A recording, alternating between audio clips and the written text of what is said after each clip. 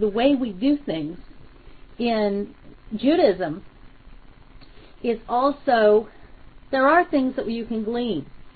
For instance, when we were talking about last week in Kiddushim, talking about the forbidden relationships, the relationships that caused the people of the nations to be spewed out of the land of Israel. Here you get delineations of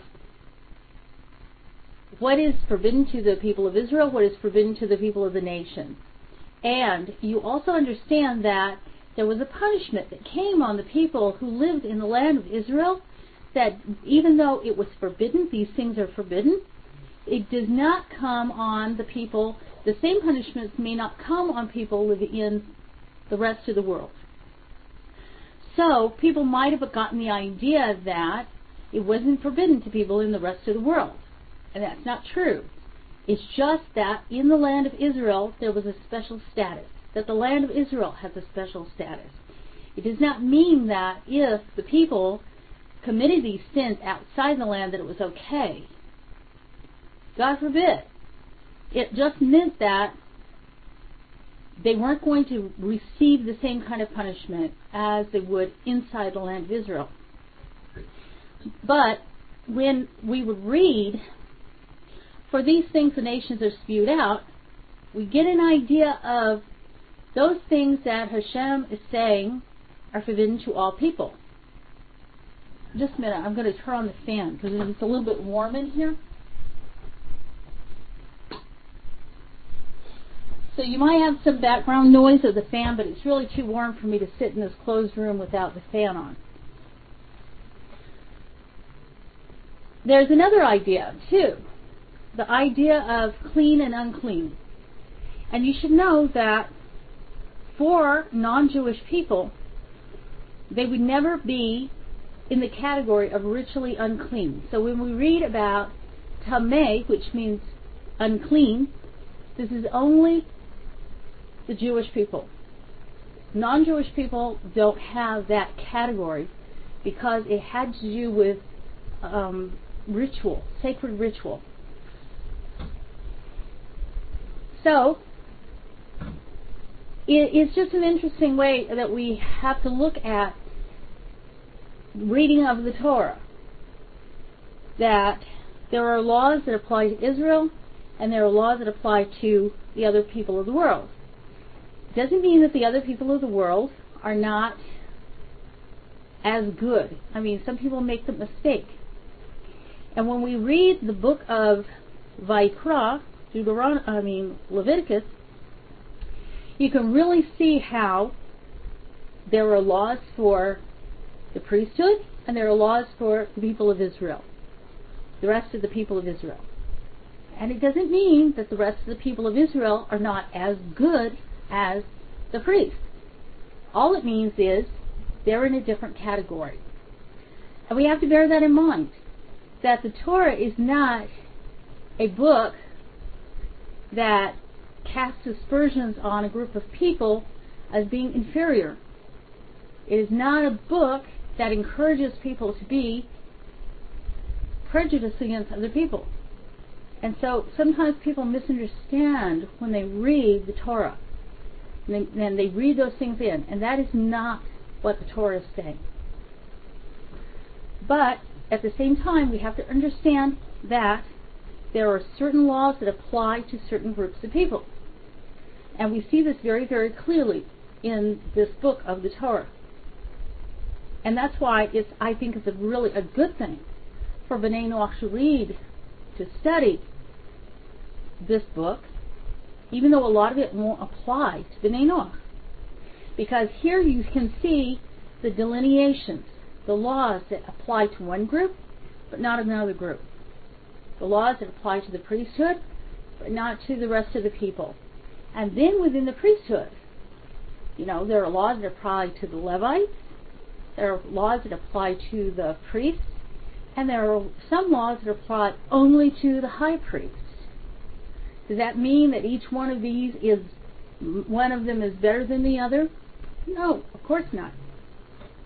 What it does mean is that Hashem is speaking to this person who has this role in the world, and these are his requirements for being in that role. So we need to remember that when we read the Torah, so that we don't read into it something that's not there. And a lot of times people will come with their preconceived ideas when they read the Torah, and they think that it's saying something that it isn't. I just wanted to preface all of this to set before we get started. Now, the book of Amor speaks a lot about, the Parsha Amor speaks a lot about the priests, the Kohanim. Now, you'll see on the whiteboard there is an outline. I remember when I first started doing these series of classes, I said that I was going to ask each of you to write an outline of the Parsha. Now, if you were in my classes before, you would see that I would write these really elaborate outlines. The one you see here on the whiteboard is very, very simple. It's only hitting the high points. So you can start with something really simple, and then you can build on that. And that's a good way to study the Torah, so that you get organized. So here we are in Leviticus chapter 21, verse 1, and we go through chapter 24, verse 23. So let's get started, and the first part is going to be the law of a Kohen. And a Kohen is priest in Hebrew. And God said to Moshe, "Now declare this to the priests, the sons of Aaron. Say to them, he may not defile himself for any person among his people, only for his spouse who is close to him, for his mother, his father, his son, his daughter, and his brother, and also for his virgin sister who is still close to him, who has not yet belonged to a man. For her he has to defile himself. A married man must not defile himself among his people for a marriage that was a profanation for him. They shall not make a bald spot on their head, nor shave off the corners of their beard, and they shall not make a wound in their flesh. They shall be holy to their God, and shall not profane the name of their God, for what they bring near becomes an offering of their God by being given over to fire of God. Therefore, they themselves are to be a sanctuary." And this is talking about the priesthood. The priesthoods are sanctified. "They shall not marry a harlot or a profaned woman, and they shall not marry a woman who has divorced by her husband, for it, the tribe of Aaron, is holy to its God. And you shall exhort him to be holy, for it is the offering of your God that he brings near. You shall be holy also to you, for I, God, who summons you to holiness, am holy. And if the daughter of a man who is a priest profanes herself by acting the harlot, she profanes her father, and she shall be burned." So there's a lot here in the first 9 verses. First of all, the Kohanim were not allowed to become tameh, which is defiled, by contact with the dead. Now, the rest of the people of Israel, of course, are commanded that this is a great mitzvah to accompany a buyer, to accompany the dead to burial. It's a great mitzvah. But the Kohanim are not allowed to do this. The Kohanim are not allowed to visit the graves of even the sages of Israel. They're not allowed to do that because they cannot go into cemeteries. The rest of the people of Israel can do this. So they have a different set of laws. They're not to allow themselves to become tameh. Now, there were exceptions, of course. The priests were allowed to become unclean, to be exposed to the dead, for certain people. for their parents, for their close relatives, for their parents, for their children, for the son and for the daughter, and for the brother, and for his sister if she was unmarried. She had not ever been married. For these he was not only allowed to become tamei, he was commanded. He had to become tamei for these people because it was a kindness that he's commanded to do.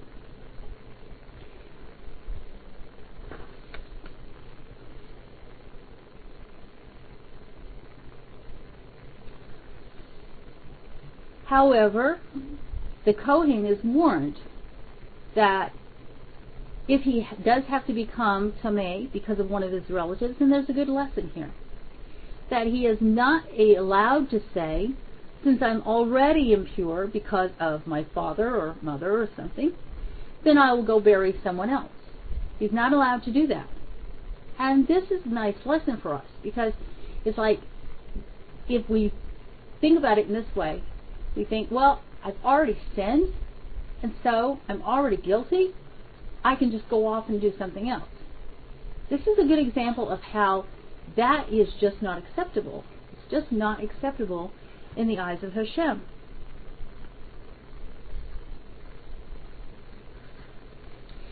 And we go on.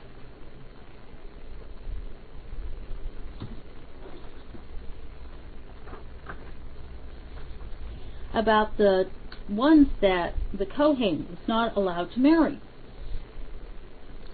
And I want us to understand this very clearly, because you can see that here, again, we're seeing how Hashem separates. And this is the meaning of the word holy. He separates. Sanctification is separation. So Kohen was not allowed to become tamei. He was not allowed to be exposed to the dead except for the closest relatives. He was also not allowed to marry the following women. He could not marry a woman who was called halala. This is a woman who is the daughter of a Kohen, but she's born of a forbidden union. Now, there is a difference between halala and mamzer. These are two terms that are legal terms. Mamzer is a forbidden union, as in adultery, a union that is forbidden to everyone. This halala is not a mamzer. A halala is a woman who was born to a Kohen who married somebody who was forbidden to him to marry, such as a convert or a divorced woman. The children of that union are not mamzerim. They are called halala or halal. It means that they are not allowed to be considered part of the community of the Kohanim, but they are at the same time, they are legitimate members of the house of Israel, and they may marry somebody in the house of Israel, anybody in the house of Israel, without a problem. Now, a mamzer is not allowed to marry anyone in the house of Israel. He can marry another mamzer, another product of a forbidden union, or he can marry a convert. And the convert marrying the mamzer is actually, it's an act of redemption. That the mamzer offspring are then going to be redeemed through this marriage. And this is kind of an interesting thing when we think about it. So we shouldn't get those things confused. If a Kohen does marry someone he is not allowed to marry, his children are not considered part of the tribe of the Kohanim. In other words, if he has a son, this son is not going to be a Kohen. He cannot be called up to give the blessing of the Kohanim. He cannot be given the honors of a Kohen. He is not a Kohen. And he would be called halal. And if it's a girl, she cannot marry a Kohen. So that's clear? there's these differences. And this is what I was saying in the introduction before about seeing these differences that the Torah lays down of groups and the responsibilities of groups. The Kohanim had tremendous responsibilities in the house of Israel. And so they also have tremendous responsibility. They have privilege. They also have tremendous responsibility that goes with that privilege. And we can think of that as in comparison with the Israel and the rest of the world. Israel is a nation of priests. Israel has a lot of restrictions that the rest of the world does not have. Israel has a tremendous responsibility as being a priestly nation that the rest of the world does not necessarily have. And so there are these restrictions and there are these laws that bind Israel in a way that the rest of the world is not. And it does not mean that the rest of the world, the rest of the nations are inferior any more than it means that the rest of Israel is inferior to the Kohanim. So is that kind of clear? And that's one of the good things about studying the laws of the Kohanim, because you can see they just had a different set of laws that applied to them. It's like the laws of the king. Not everybody is the king, but the king had different laws. The high priest had different laws that only applied to him. Okay, also, another woman that was forbidden to marry a Kohen is a woman who is a convert. She may not marry Kohen. A woman who has taken part in forbidden relations, like a prostitute, and a divorced woman. These women may not marry a Kohen. Now, why would we just thinking a little bit esoterically? Why would a Kohen not be allowed to marry these women? Because a man's thoughts are influenced by his wife. And so Hashem was requiring purity and holiness of this woman who would be a major part of the Kohen's home, so that he would be unencumbered, so he's able to perform his duties in the temple, unencumbered by baggage. You know how people come with baggage from the past. Now, when we have a Kohen, now the Kohen has responsibilities, and he also has privileges in the house of Israel.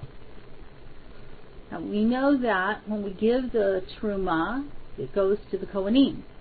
Now, these days, we don't have that. That's so clear. So when we have a small group of people, and there is a Kohen present, the Kohen is always served first. He always eats first, because we don't want to accidentally be eating something that could be considered the Terumah, and we didn't know it. And so we give him this honor. He's accorded the honor of reciting the blessing over the bread. If there is a Kohen present, he's the one who's going to do this. He leads the grace after meals. If there are 3 or more men present, he leads the grace after meals. And when we have the reading of the Torah, we have the 7 blessings, 7 parts of the reading of the Torah on Shabbat. The Kohen is called first. He gets the first, we call it the Aliyah, where he comes up to the Torah. The Kohen comes first. The Levi comes second. And then the rest of the Aliyot, the rest of the blessings, are given to the Israelites.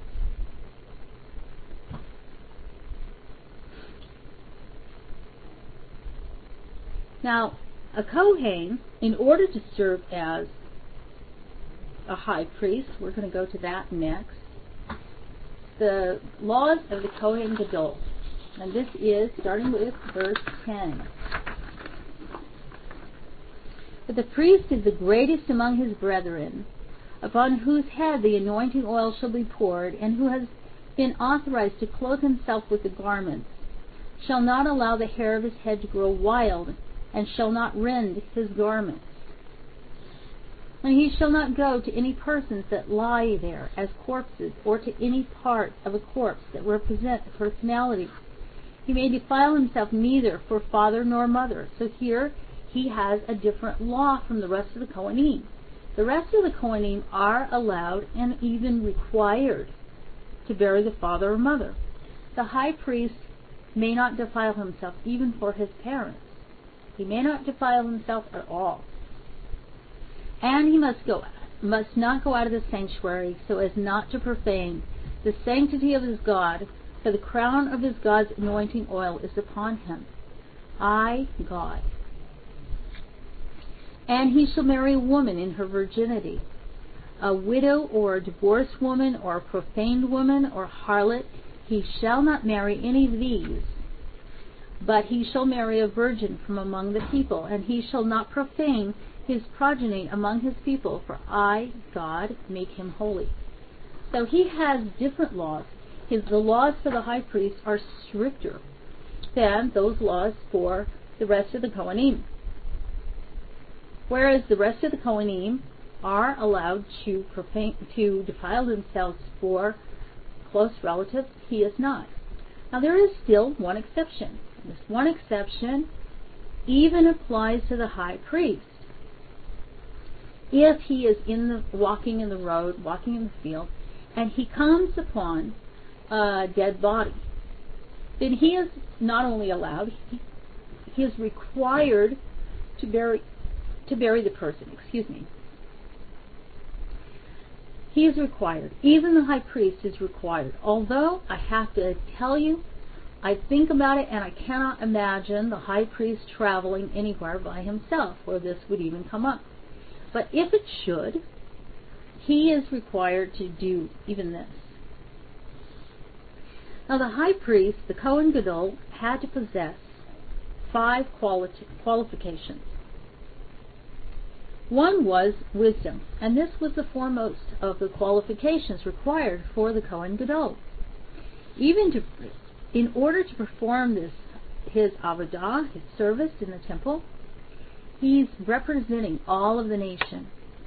And so he had to have wisdom in order to perform this. He had to have a greatness in the Torah, a great wisdom of the Torah. He had to be handsome in appearance. Now, why would we think of this? Although external beauty is not intrinsically important, nevertheless, it was very important for the Kohen Gadol, because it was an honor to Hashem in the Beit HaMikdash.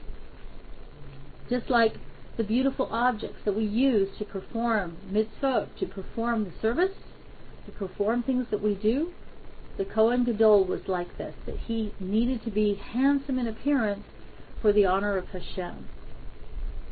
He had to have tremendous physical strength. Now you would think, well, that's funny, but think about it.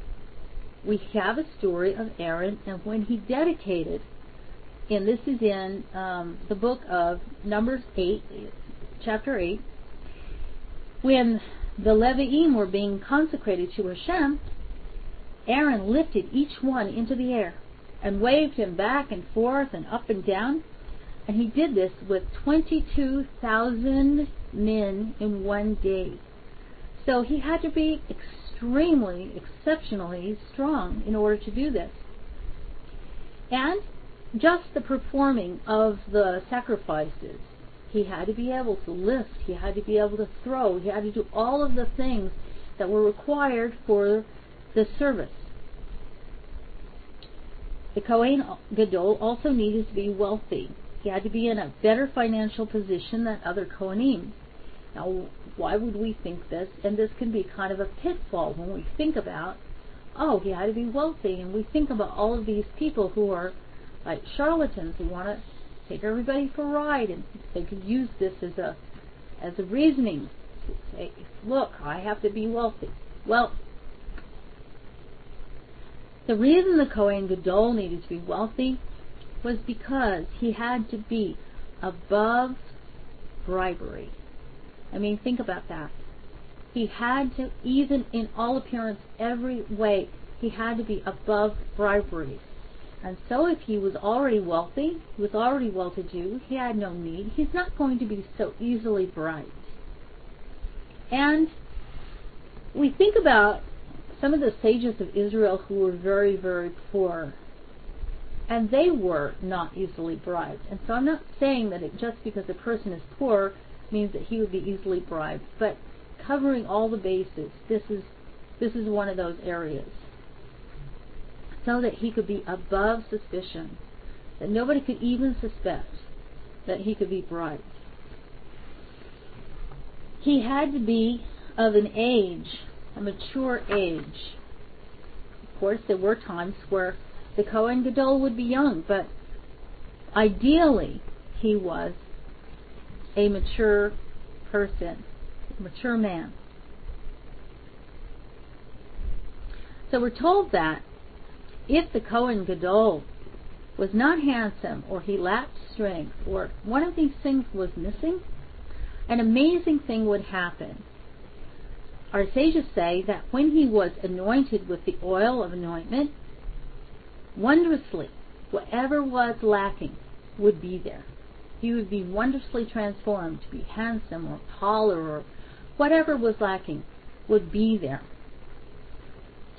And the Kohanim, if the Kohen Gadol was not wealthy, the other Kohanim were expected. It was expected, if this man is the most worthy to be the Kohen Gadol, but the one thing he lacks is wealth, the other Kohanim would donate their money to see to it that he was qualified to be the Kohen Gadol.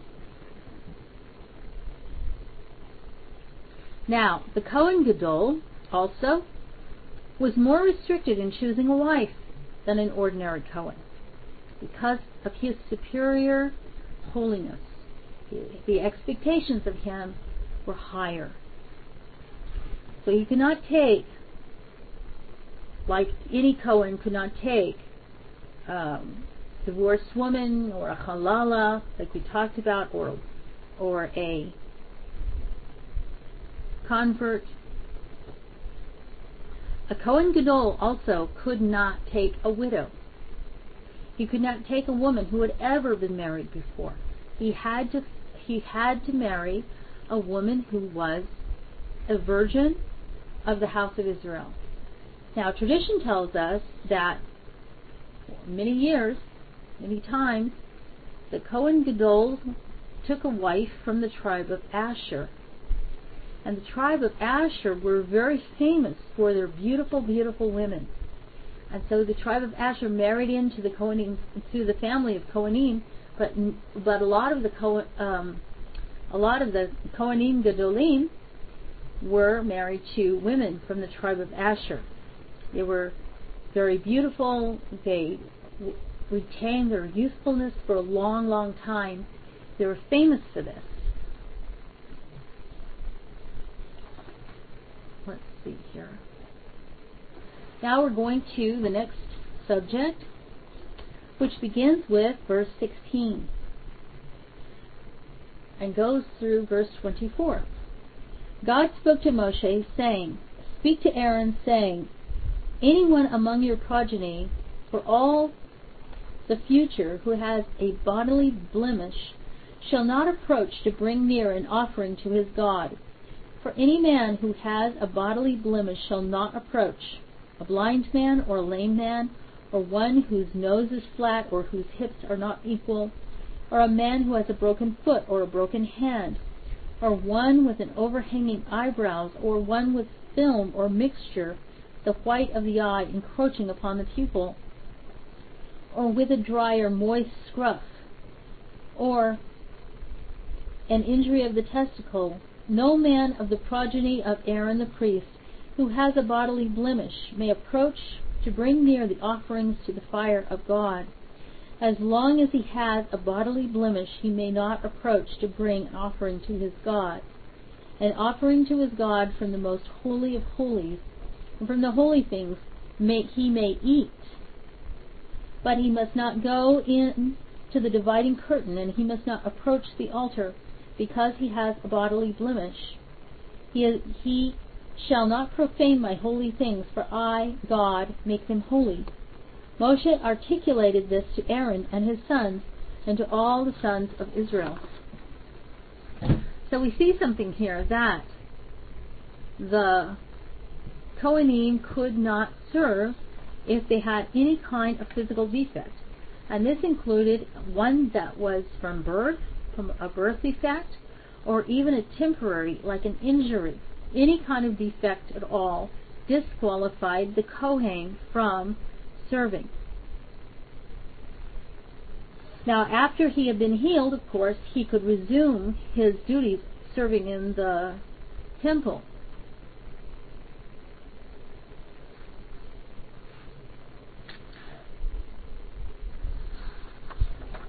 So one of the Sanhedrin's jobs was to determine if a Kohen was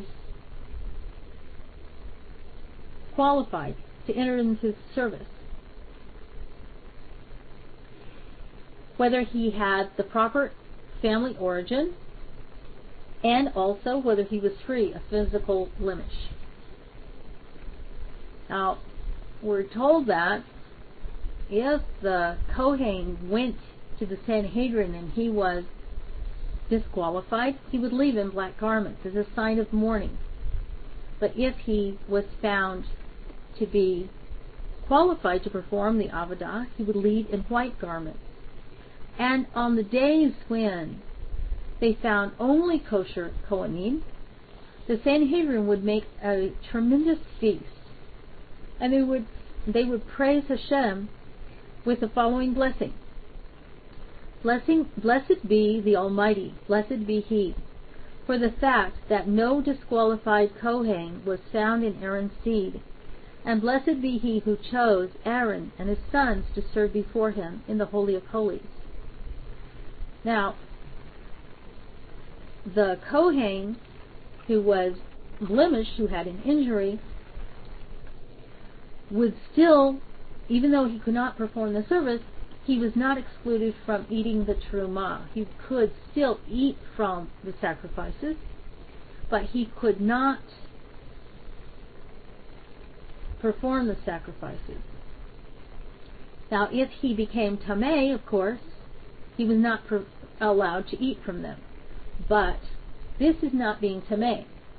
See, there is another difference of whether a person is unclean or whether he has been blemished, he's injured. Those are two different things. So we have to see the difference of those things too. Why a Kohen would be disqualified. If he was injured, he was not tameh, he was not defiled. He was just injured or blemished, therefore he could not serve. But he was still able to eat of the trumah. He was tameh, he was not. So now we're going to the next subject.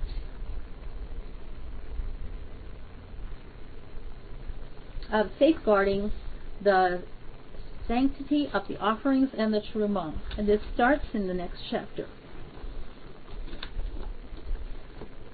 It's the first 9 verses.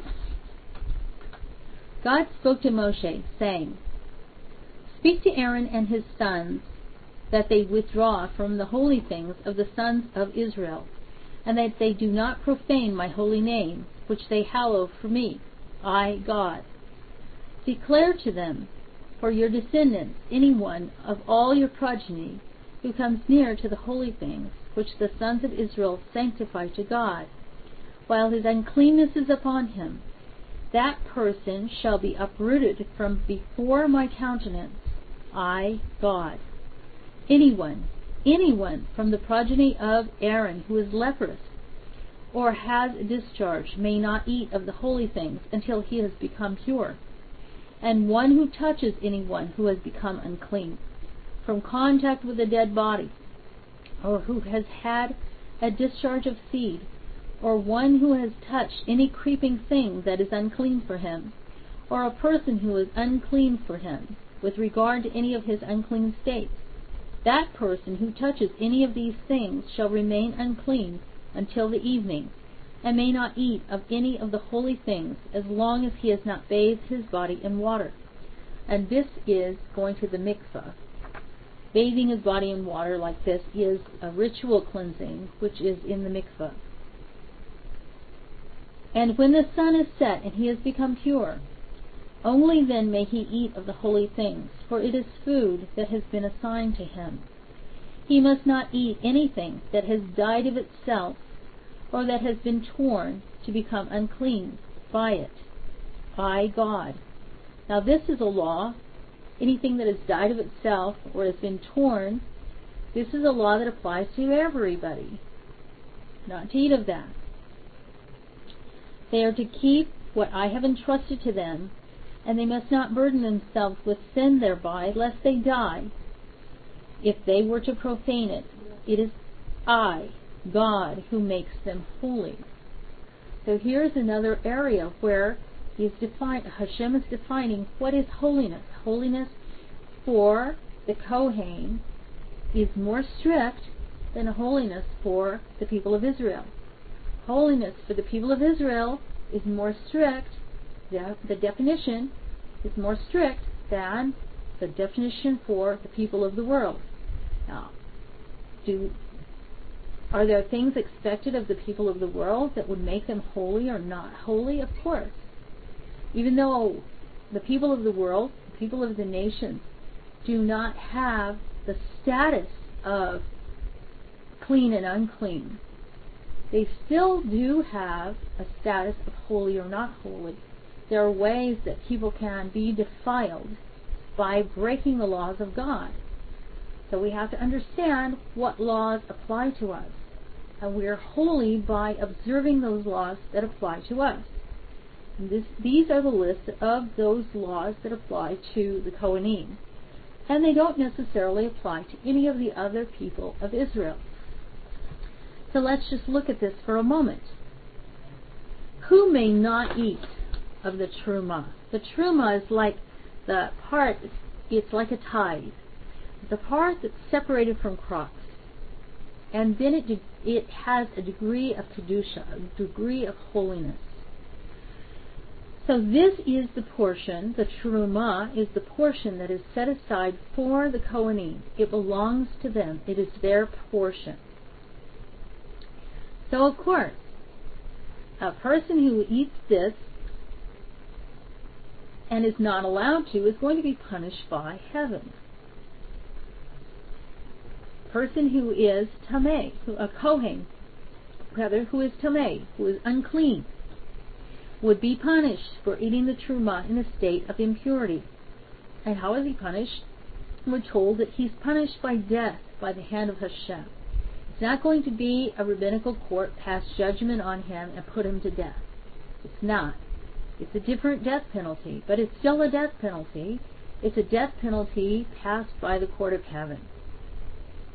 So he is not allowed to eat of the truma. If the Kohen is in a state of impurity, he's not allowed to eat this. A non-Kohen, person who is not person who is an Israelite and is not a Kohen, is absolutely forbidden to eat this. This only belongs to the Kohen. Now here's something very interesting that you're going to find very interesting. A Kohen's Hebrew servant is not allowed to eat the truma. However, a Kohen's Canaanite servant, he has a Canaanite slave, a non-Jewish servant, is permitted to eat the truma because he is considered the Kohen's property. And here we get into a whole issue of slavery and the status of that. Because a Hebrew slave was not a servant, slave, bondsman, was not ever considered the property of the master. He was not going to be in his house forever and always. The year of Jubilee, he was to be set free. So he was not ever considered the property of the master. He was not considered a part of the master's household in that manner. So he could not eat the Terumah. He is an Israelite. However, a Canaanite slave would be in the master's house forever. Still a human being. He's not an animal. He is a human being. So he's more like a part of this Kohen's family. He becomes more like the part of the Kohen's family than the Hebrew slave.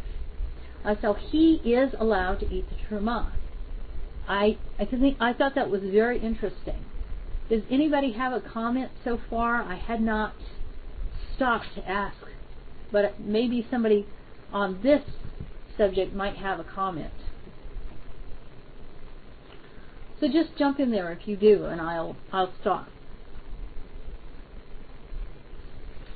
A Kohen who, whether through his own fault, which I don't understand how that could possibly be, or circumstances beyond his control, was uncircumcised. Now, a Jewish baby is circumcised at 8 days old. So it is impossible that it could ever be a man's own fault that he was not circumcised. Unless, later when he grew up and he just neglected to do it. But from the time he was 8 days old, that would not be his own fault. After he grew up and he did not correct that, of course it would be. And you try to think of how in the world this could even be possible for there to be a Kohen who was not circumcised. But, think about it. If he was, for some reason, in the exile, the people who were wandering the wilderness for 40 years, they did not circumcise their babies for a while.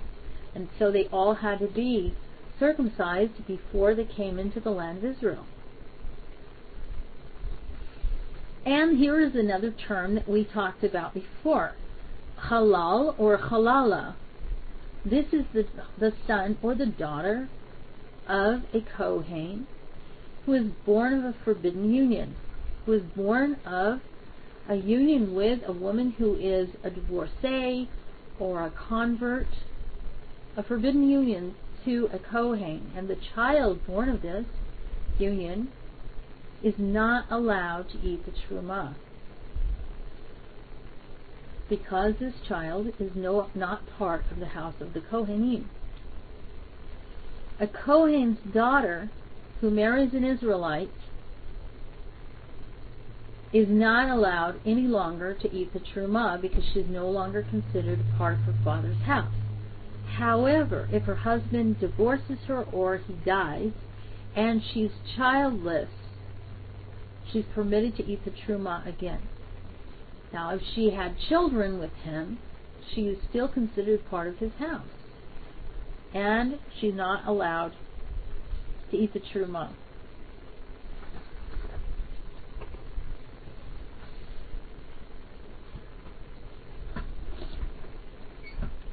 Okay, the next subject is, does anybody have a question so far before I go on? Everybody's being awfully quiet.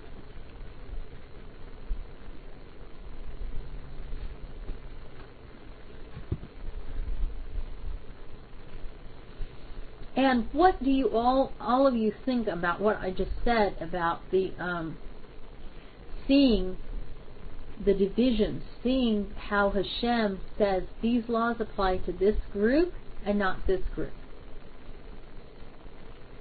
so that you can see a little bit more clearly the way Hashem sees the difference between Israel and the nations in a positive way, rather than in a derogatory way. What does everybody think of that?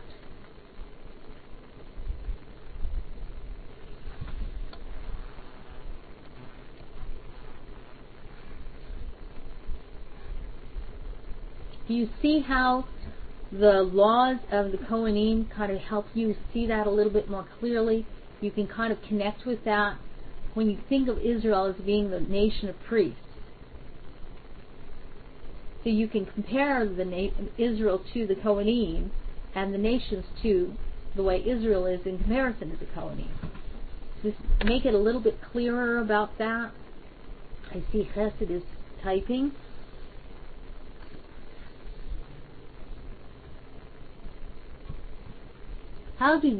Observant Jews say they are responsible for all 613 laws when clearly not all laws apply to all Israel. Well, collectively, we are responsible for all 613 laws. Collectively, we are. And when we read the parts of the Torah that talk about the sacrifices, and these are in the prayer books, it's as though we are doing the sacrifices. That's right. Everyone has a mission in life, and all of us fit into the whole plan, the whole picture.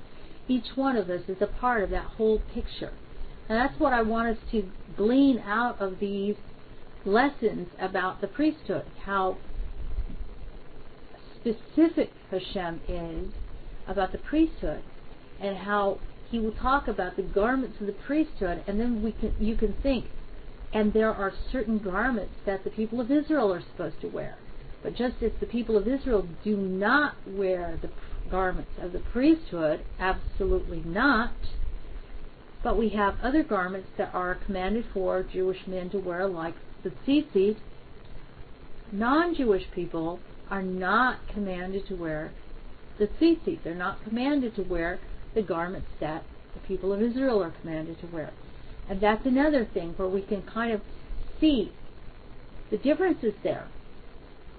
A person who would not be a priest would never, it would be unthinkable that you would go and you would wear these garments. A Kohen who is not the Kohen Gadol, who is not the high priest, would never put on the ephod. Absolutely not. It is only for the Kohen Gadol. And so this helps us to see a little bit clearer how Hashem gives commands to certain groups of people and said, you must do this. And even though it might look like a cool thing to do, think about it in terms of an Israelite wearing the garments of a priest, or a priest wearing the garments of the high priest. It just is not done. It doesn't mean that you're not as good or you're being slighted in any way. It's just this is not something that was required of you, and it's not something that you're supposed to do. So I know that there's a lot of confusion when people will read about tzitzit. They think, oh, I've got to run out and do that. Even non-Jewish people, I've seen them do this, and it's not a good thing to do. It's not required of them, because they don't understand the whole ramification of what that's for. Even a Jewish woman does not wear tzitzit. She does not wear tefillin. For the most part. Some of them take it into their heads to do it, but Jewish women don't do it. Right, and that would be kind of ridiculous, because a woman desiring to be a priestess and wanting to wear the garments of priesthood, that would be kind of ridiculous, because Hashem commanded that it be the sons of Aaron, not a woman. There are times that a woman is not, a man does not have the times of the periodic times of uncleanness that a woman has. A woman, on a regular basis, would not be able to perform the service of the temple. I mean, it's just a practical thing. And so, it's just, she shouldn't even think about it. Okay. One more comment.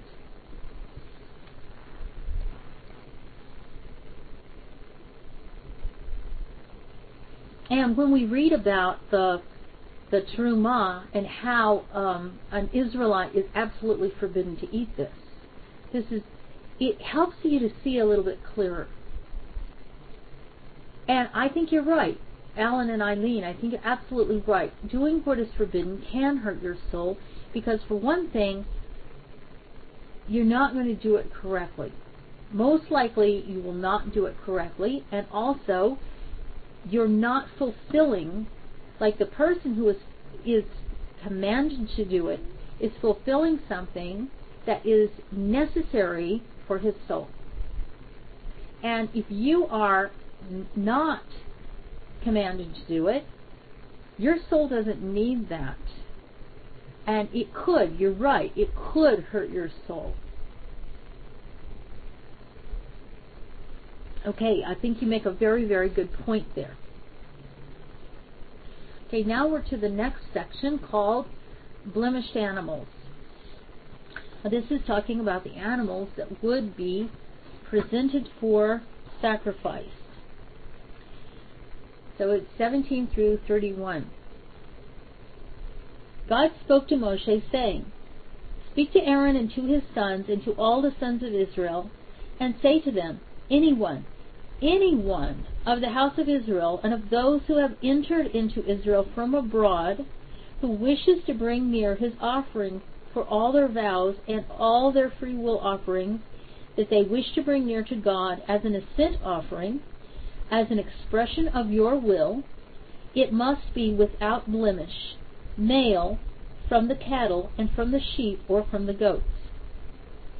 Anything with a blemish you shall not bring near, for it shall not serve you as an expression of your will.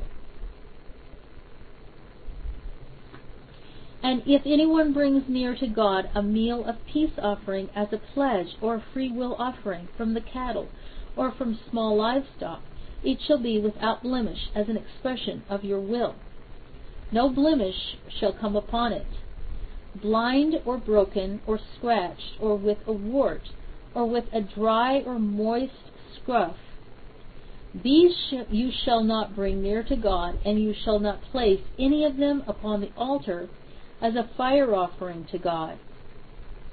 And if an ox or a lamb has an overgrown limb or a club foot, you can make it as a free will offering, but it shall not serve you as a vow to express your will.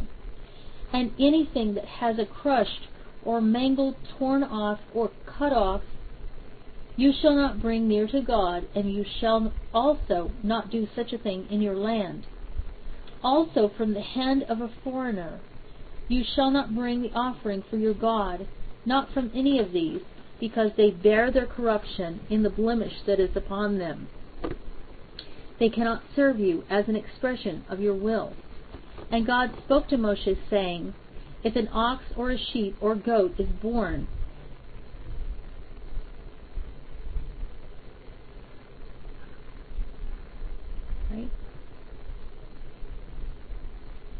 Right. It shall be under its mother 7 days, and from the 8th day and thereafter it shall serve as an expression of will to bring near as a fire offering to God.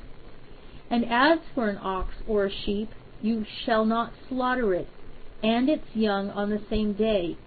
And if you slaughter a meal of thanks offering to God, you shall slaughter it as an expression of your will.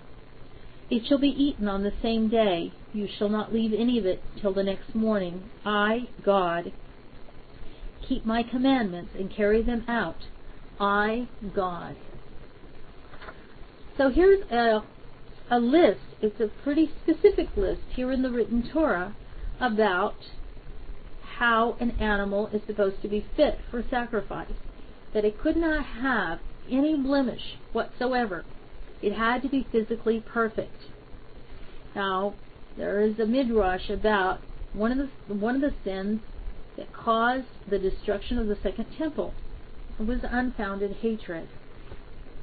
The story of a Jew named Bar Kamsa, who the servant of a rich man mistakenly invited to his master's party. In fact, the servant had been delegated to invite a different person who had a similar name, Kamsa. When Bar Kamsa, rather than Kamsa, appeared at the meal, the host grew angry, for he hated Bar Kamsa. Leave immediately, he ordered. Bar Kamsa, embarrassed to be expelled in front of the assembled guests, requested that he be allowed to stay, but the host insisted upon his leaving. Bar Kamsa then offered to pay for his portion, but to no avail. He proceeded to offer half the expenses of the banquet, and finally the expenses of the entire feast. However, the host would not hear of his enemies staying in his home. Bar Kamsa left shamefaced, swearing revenge not only upon the rich Jew but upon the Jewry collectively, since he blamed the sages who attended the meal for having watched his shame and expulsion in silence. He began to enter Roman circles and spread a rumor that the Jews were plotting a revolt against the emperor. The emperor heard of it and asked Bar Kamsa, "What proof do you have that you speak the truth? You can see for yourself how low you stand in the esteem of the Jews by sending a sacrifice to their temple." "They will certainly not offer it," said Bar Kamsa. The emperor sent a healthy first-class calf to be offered up on the Mizbeach, on the altar. However, Bar Kamsa inflicted a small wound on it, an incision on its upper lip, and this was a hint to the generation that they had sinned by their hatred and lashon hara, their evil speech. They cut the upper lip of the calf. This tiny cut would never have been considered a defect by an ordinary standards. However, according to Torah law, it disqualified the animal as a sacrifice. The sages were aware of the trap, were inclined to permit the offering of the animal despite its defect, so as to avoid a probable war. However, an old and venerated sage, Rav Zachariah ben Achillas, objected to offering this blemished animal, and the Jews consequently refused to accept the calf, and the emperor decided to wage war upon Yerushalayim. So why was it? Here in this story, we see that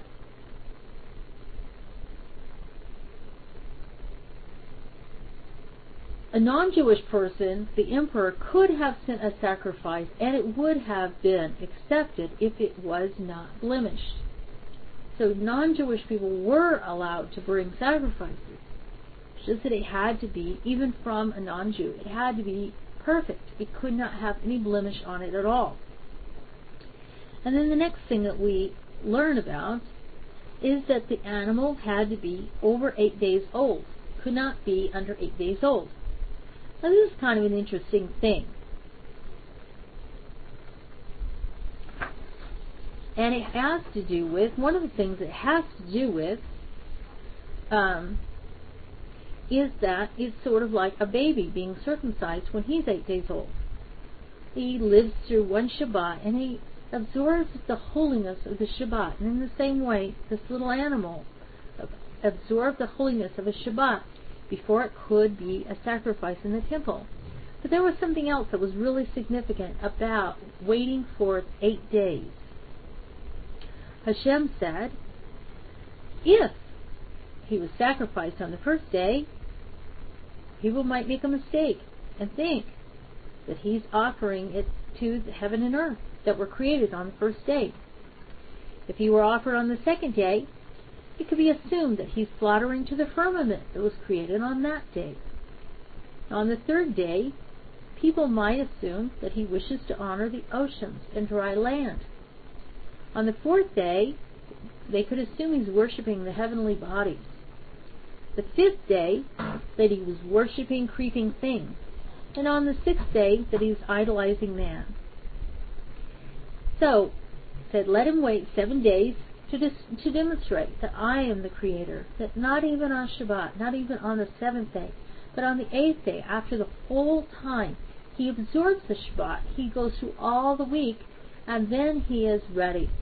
The animal is then ready to be a perfect sacrifice. The next thing that was kind of an interesting thing that it's very, very strong. It's in the written Torah, and you should understand something about Torah and the levels of severity, that when you read it in the written Torah, it is the most strict. Then the next most strict law is from the rabbinical. And then after that comes traditions and extrapolations. But the most strict is the written Torah. And in the written Torah, we read, a mother animal, such as a sheep or a cow, you shall not offer both it and its young in one day. It's a very strict Torah law.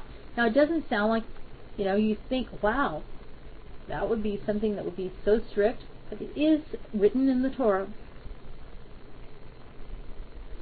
So, on the surface of this, we can look at it and we can see that this is from compassion, that we're having compassion on these animals. But it's not just compassion on these animals. It's to elicit compassion. It's to cause compassion to be in us. It's to make our awareness, our sensitivity, more keen. So it's for our sakes that he gives this kind of law, to be aware. And even if you sell an animal, you sell the animal and the mother, you had to make sure that the person who bought it understood this is the animal and this is the baby of this mother. If a farmer sold an animal to, like, there's going to be a wedding, and he sold the one animal to the groom's family and the baby to the bride's family, he had to make them aware that this is the mother and this is the baby. And it didn't say that they could not be slaughtered on the same day at the same place. It said the same day. So even if he sold it to two different people, he had to make them aware so that they would not inadvertently commit the sin of killing these two animals on the same day.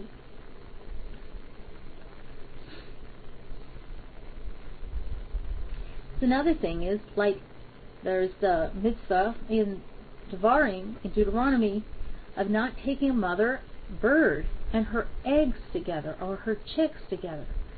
You had to shoo the mother bird away and before you would take the chicks. So Hashem had all these decrees that were considered being sensitive, being compassionate, eliciting this compassion within us, cultivating the compassion within us.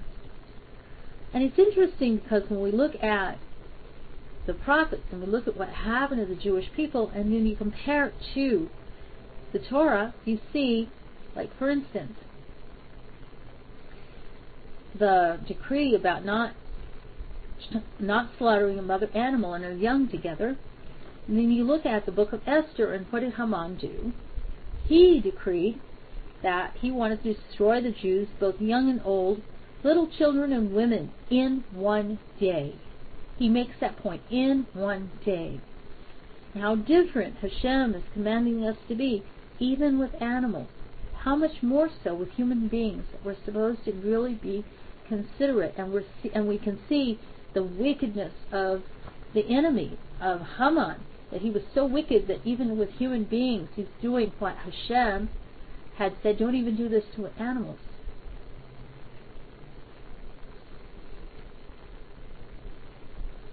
And Hashem commanded that the newborn young stay 7 days with the mother. The Egyptian Pharaoh, on the other hand, commanded that the Jewish newborn babies be strangled while they were still in the birth stools. Strangled at birth. So this is a sadistic thing, that Hashem is giving us these laws to cultivate compassion within us so that we will not have the sadistic nature that we see displayed in the enemies of our people, that we see told about in the prophets. We're not supposed to be that way. We're supposed to cultivate compassion. This is something that is inherent in human nature, that we're supposed to, this is what being human is. Being compassionate is what being human is. And when we act in a different way, we're killing that part of ourselves that is human, that is definitively human.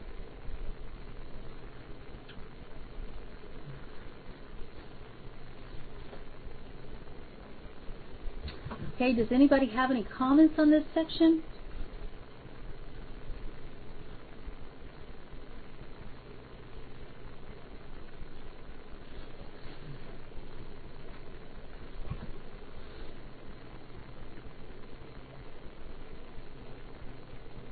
Okay, we're going to go on then.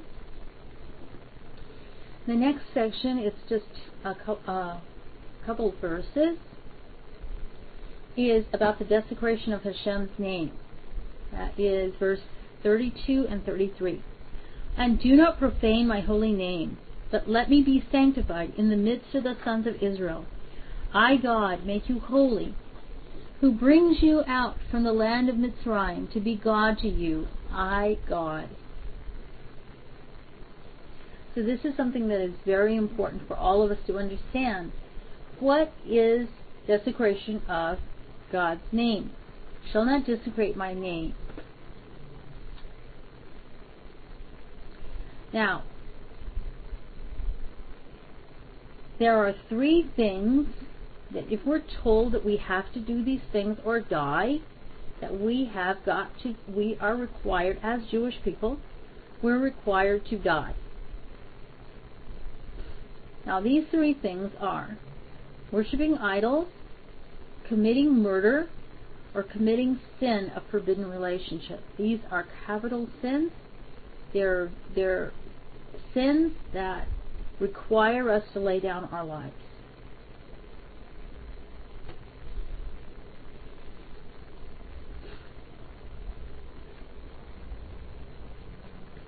And if we do not lay down our lives for these sins, instead of committing these sins, then we are desecrating the name of Hashem.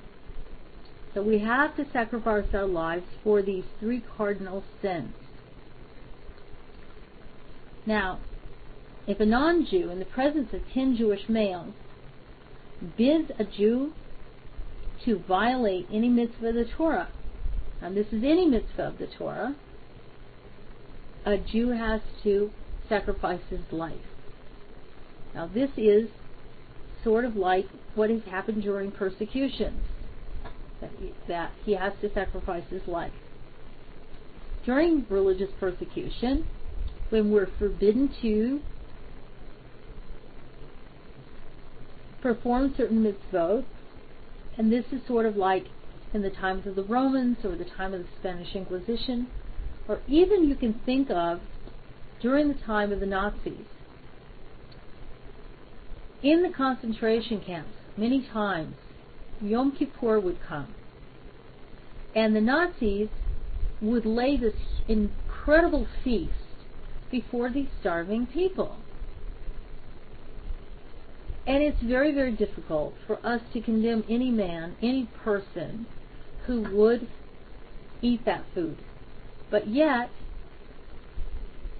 this was considered a desecration of the name of God. And that was the reason the Nazis were doing it, was to try to get these people to desecrate the name of God.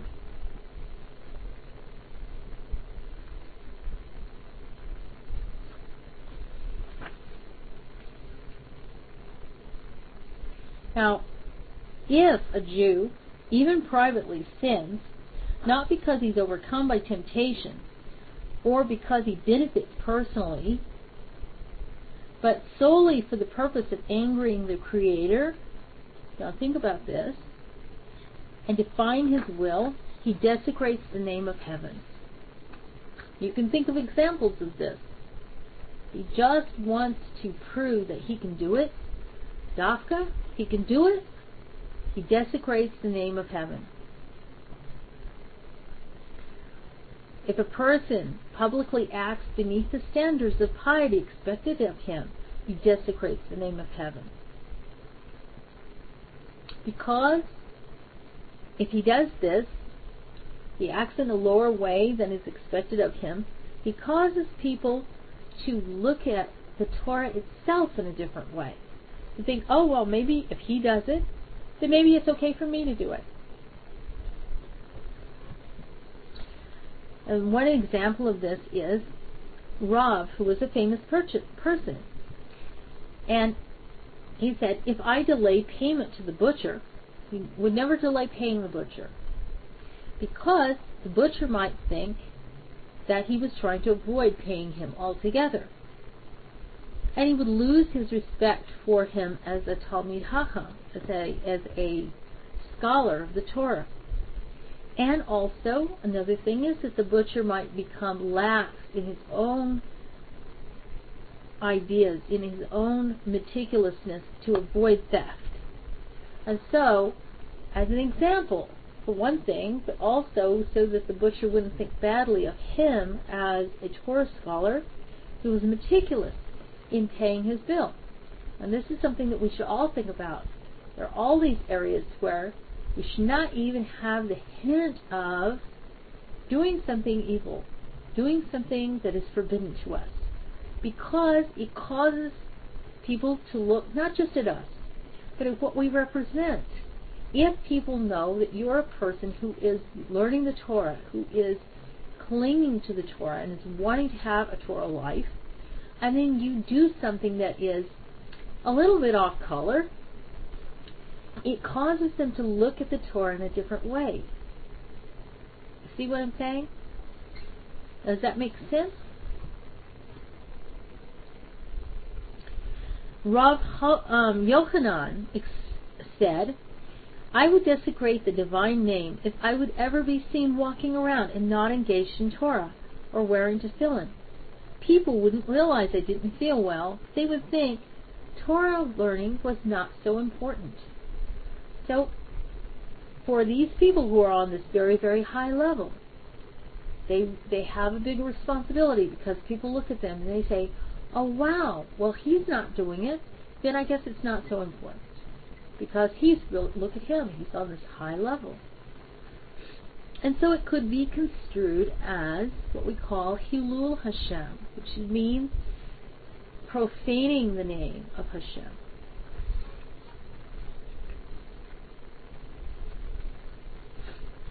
There are examples of this in the Tanakh. The sons of the high priest, Eli, desecrated the name of the honor of the Mishkan by treating the service of the temple irreverently. And so they were committing a Hilul Hashem, and they actually died in battle. It was a death penalty against them by the court of heaven, that they died in battle because of the sin of Hilul Hashem. And like I said, because they were of the priestly nation, of the priestly tribe. And so they were held to a higher standard. Okay, I see somebody has a comment. But we have to always be sensitive to this. Always be aware of the things that we do that could be construed as desecration of the name of Hashem. And by the opposite, right, that we set a positive example. That's exactly right. That by that we are doing the opposite. We're sanctifying the name of Hashem. We're bringing honor to the Torah. We're bringing honor to heaven by performing the mitzvot in the world. And this is just even on a very surface level of what people around us see. And this is what I'm talking about. People around us seeing this. This can be desecration or sanctification of His name. And this is an important thing for us to learn, for Bnei Noach to learn, because desecrating the name of Hashem is one of the laws. Blasphemy, or desecrating His name, is one of the prohibitions of Bnei Noach as well. So we should always be seeking in our life to always be going up and always be sanctifying the name of Hashem. Kiddush Hashem.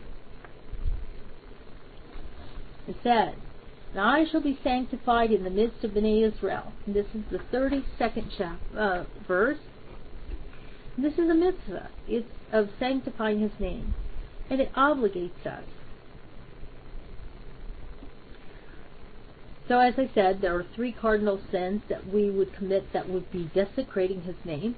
And if we refrain from that, then we are doing the opposite. We're sanctifying His name.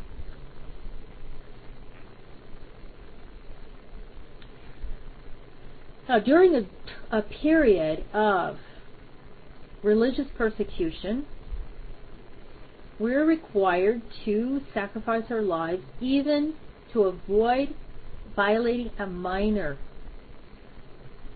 mitzvah. Even a minor transgression of the Torah has to be avoided, even to the point of death, because it is that important to sanctify the name of Hashem. In the book of Daniel, we have a story of Nebuchadnezzar. Nebuchadnezzar erected a statue of himself in his own honor. It was not, we could argue that it wasn't really an idol because it was of himself and all this. It was an idol. But it could be argued it wasn't really an idol because it wasn't of one of the gods or something like that. But the three young men,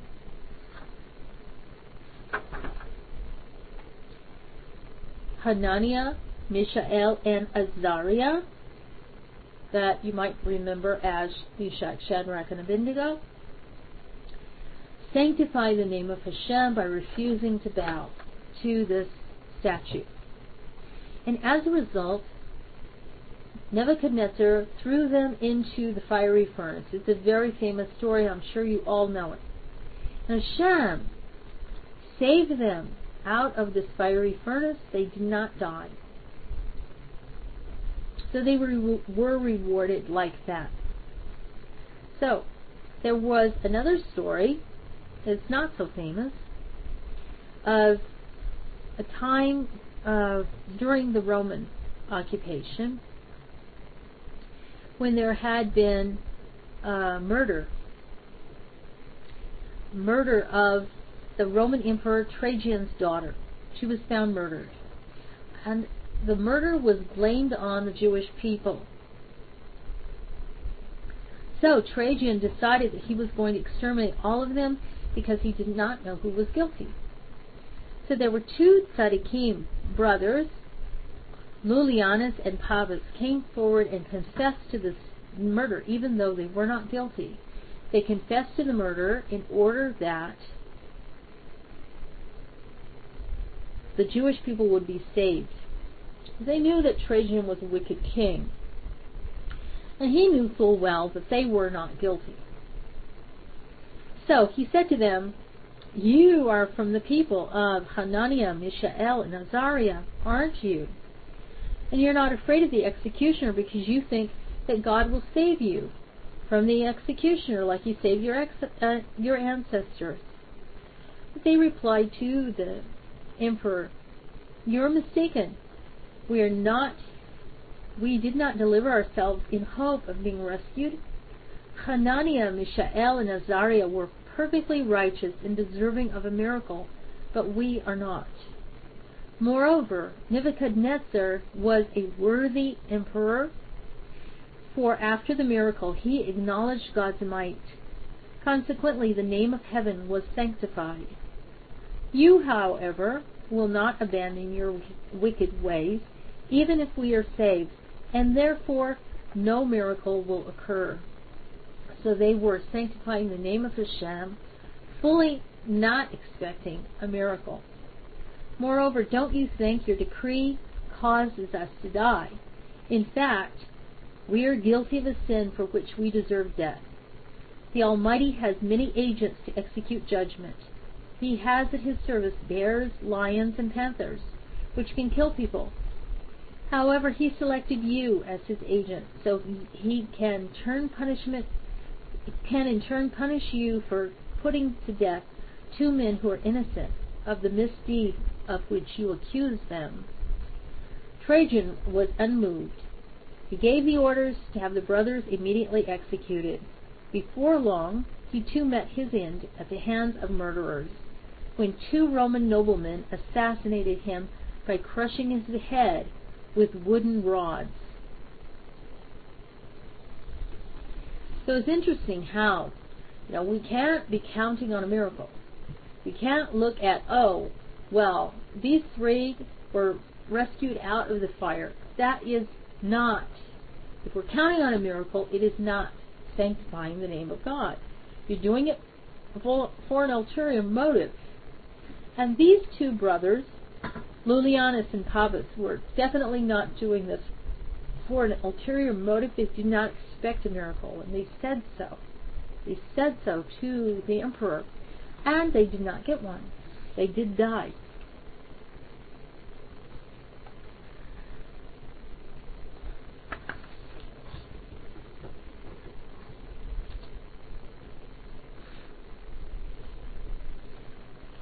Okay, so the next thing we're going to is, and I want us to kind of get through this quickly because we have like half an hour left, and the rest of the parsha is about the, well, we'll get down to the menorah, but it's mainly about the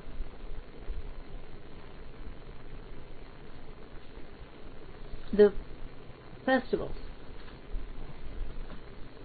So, festivals 1 through 3. God spoke to Moshe, saying, "Speak to the sons of Israel and say to them, God's appointed times for meetings, and you shall proclaim them as convocations to the sanctuary. These are my appointed times for meeting.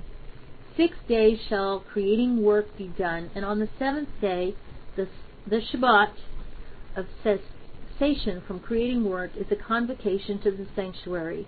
You may not perform any creating work then. It is a Shabbat to God in all your dwelling places." So any time that you see a list of the festivals, of course, Shabbat comes first. It is the first of the festivals, and in fact, it's very interesting that Shabbat was proclaimed by Hashem, that we were given Shabbat even before we were given the Torah. That we were given Shabbat at the waters of Meribah. We were given the Shabbat, and we were given the Man, and we were given some of the laws at the very beginning, before the giving of the Torah.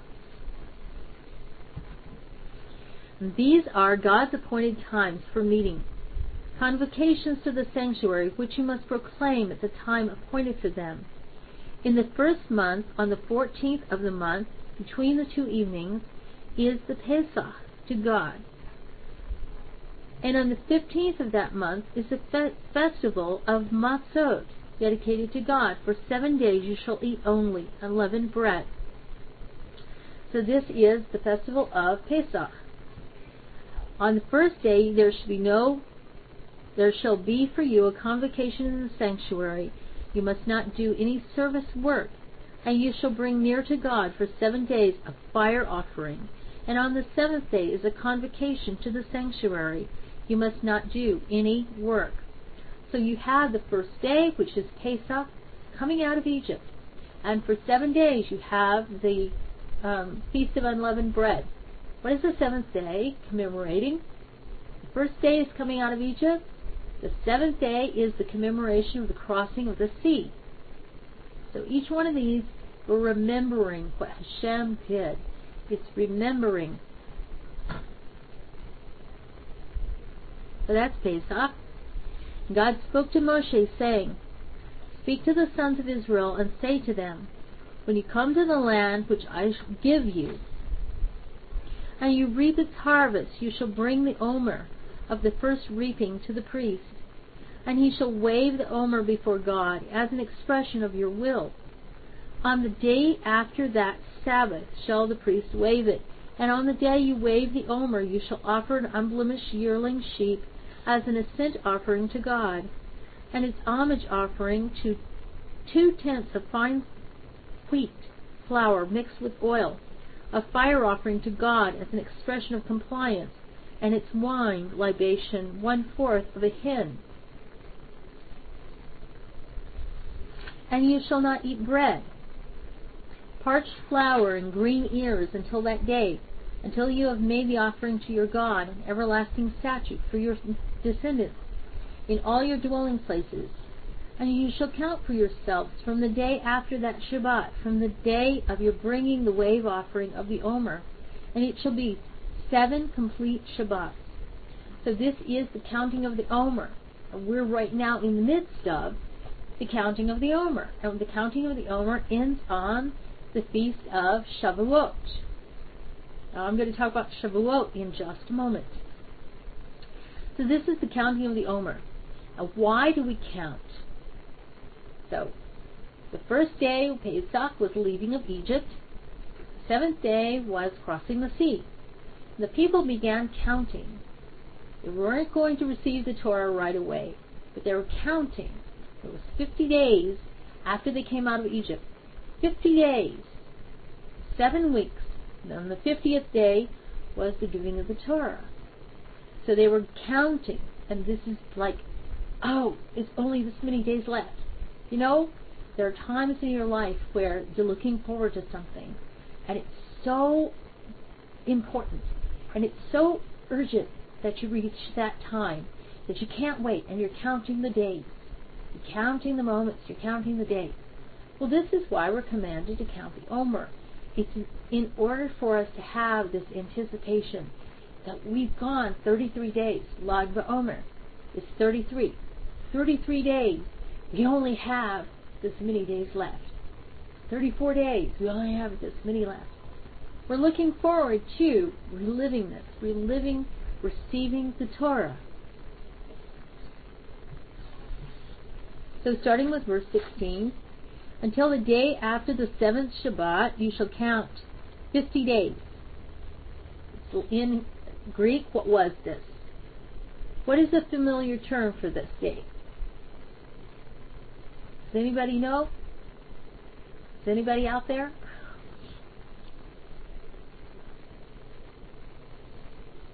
It was 50 days. What is 50 in Greek?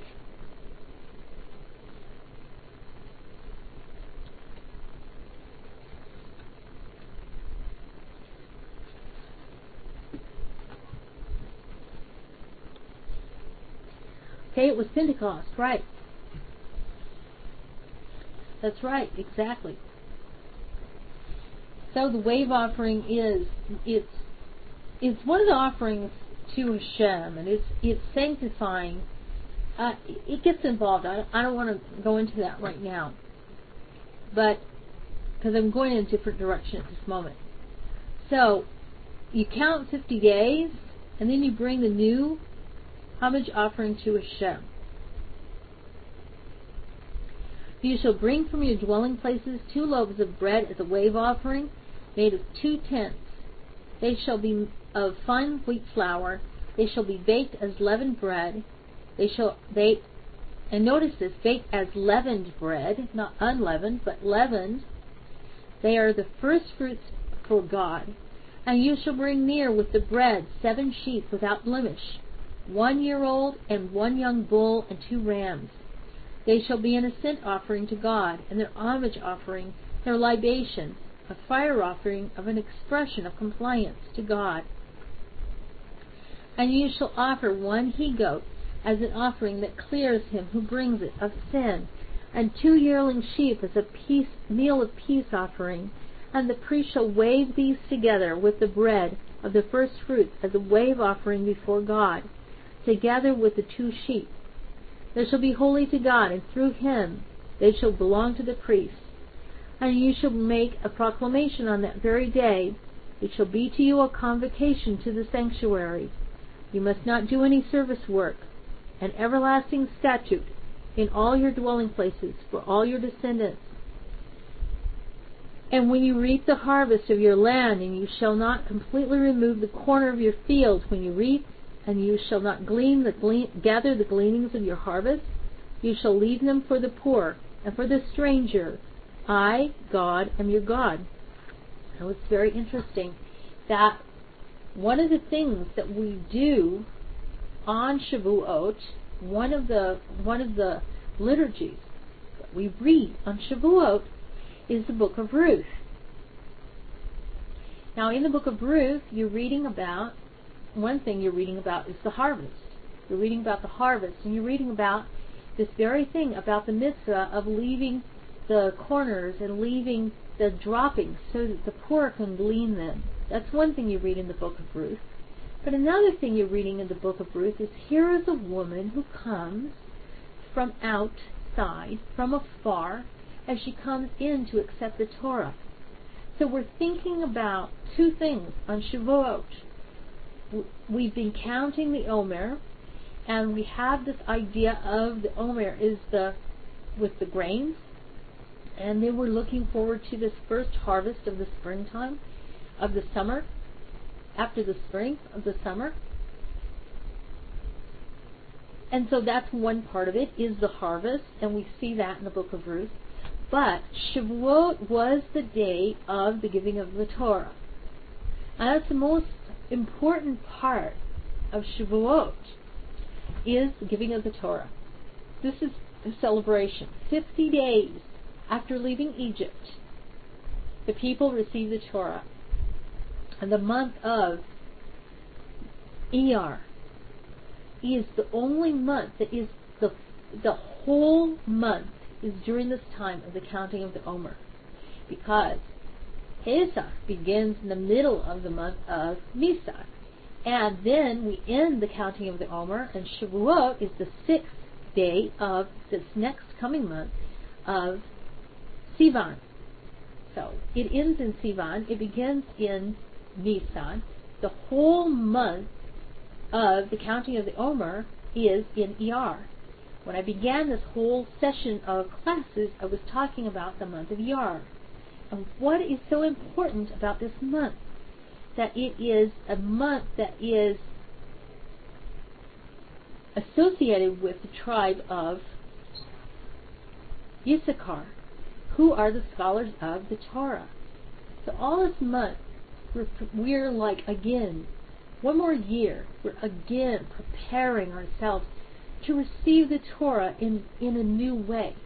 And through this month of Iyar, we're reading through the book of Leviticus. We're reading these laws, these very strict laws, and do this and don't do that, and these are the laws of purity, and it's talking about purification.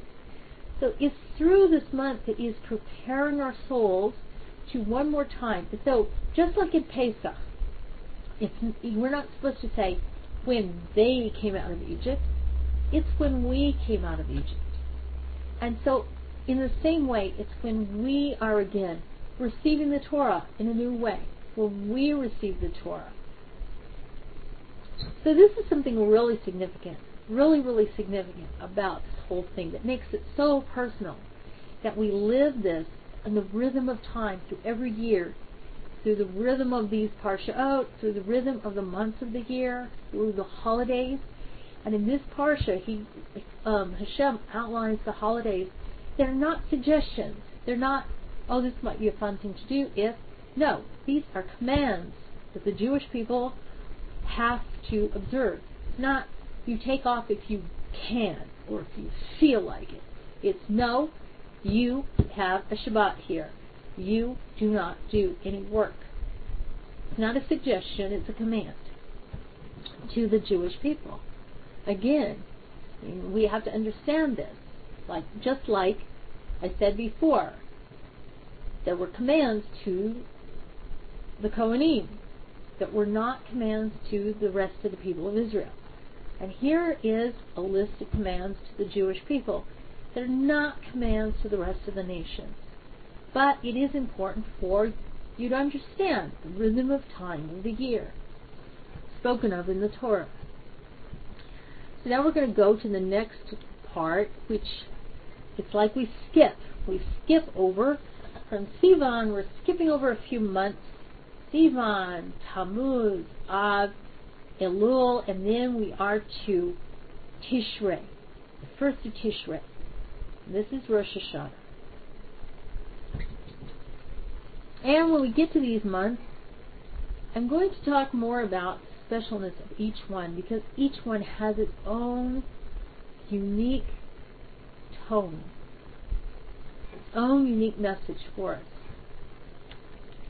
God spoke to Moshe saying, this is verse 23-24, speak to the sons of Israel saying, in the 7th month, on the first day of the month, there shall be for you cessation from work, a retrospection of the terumah, a convocation to the sanctuary. You must not do any service work, and you shall bring near a fire offering to God. So this is Rosh Hashanah. What is significant about Rosh Hashanah? Rosh Hashanah is the holiday in which we celebrate the birthday of the world. It's the birthday of mankind. This is the holiday which marks one of the beginnings of our year. We say Pesach begins the year. We also say Rosh Hashanah begins the year. We have two real significant New Years. We actually have 4 New Years, but these are the most significant. Pesach was the birth of the Jewish people. This was in Nisan. Rosh Hashanah is the birth of mankind. So we celebrate, we begin the counting of our years. Actually, at the first of Tishrei, Rosh Hashanah, it is connected to the birth of all mankind. So, when Adam became a living soul in the world, is where we begin counting time. Our year this year is 5766 from the creation of Adam. The way we say it, from the creation of Adam. So Judaism is probably the only religion, I dare say, the only religion that counts from a universal point rather than something only significant to us. If we were going to count only from something significant to us, we would begin counting the year, period, from Pesach. This is where our nation was born. This is where it is significant to us, and we don't care about the rest of the world. That's not what we do. We begin counting the years that are our years at Rosh Hashanah, which is significant for all mankind. God spoke to Moshe, saying, only on the 10th of this 7th month is the day of atonement. It shall be for you a convocation to the sanctuary, and you shall starve your vital energies, and you shall bring near a fire offering to God. And you must not do any creating work on that day, for it is a day of atonement, to effect atonement for you before God, your God. For any soul that is not made to starve on that same day shall be uprooted from among his people, and any person that does any manner of creating work on that same day, I shall cause that soul to be destroyed from the midst of its people. You must not do any creating work, an everlasting statute for your descendants in all your dwelling places. It is for you a Shabbat to be observed by cessation from activity, and you shall starve your vital energies on the 9th of the month. In the evening, from evening to evening, you shall observe Shabbat. Now this is Yom Kippur. It's called the Day of Atonement. And this is a day when we do a complete, total fast. This total fast is from food and water. We do not eat or drink anything for 25 hours from before sunset to after sunset the next evening. And it's a very, very holy day. Now this is the day that the third time Moshe Rabbeinu came down from the mountain. The third time he came down on Yom Kippur. It was a very significant day.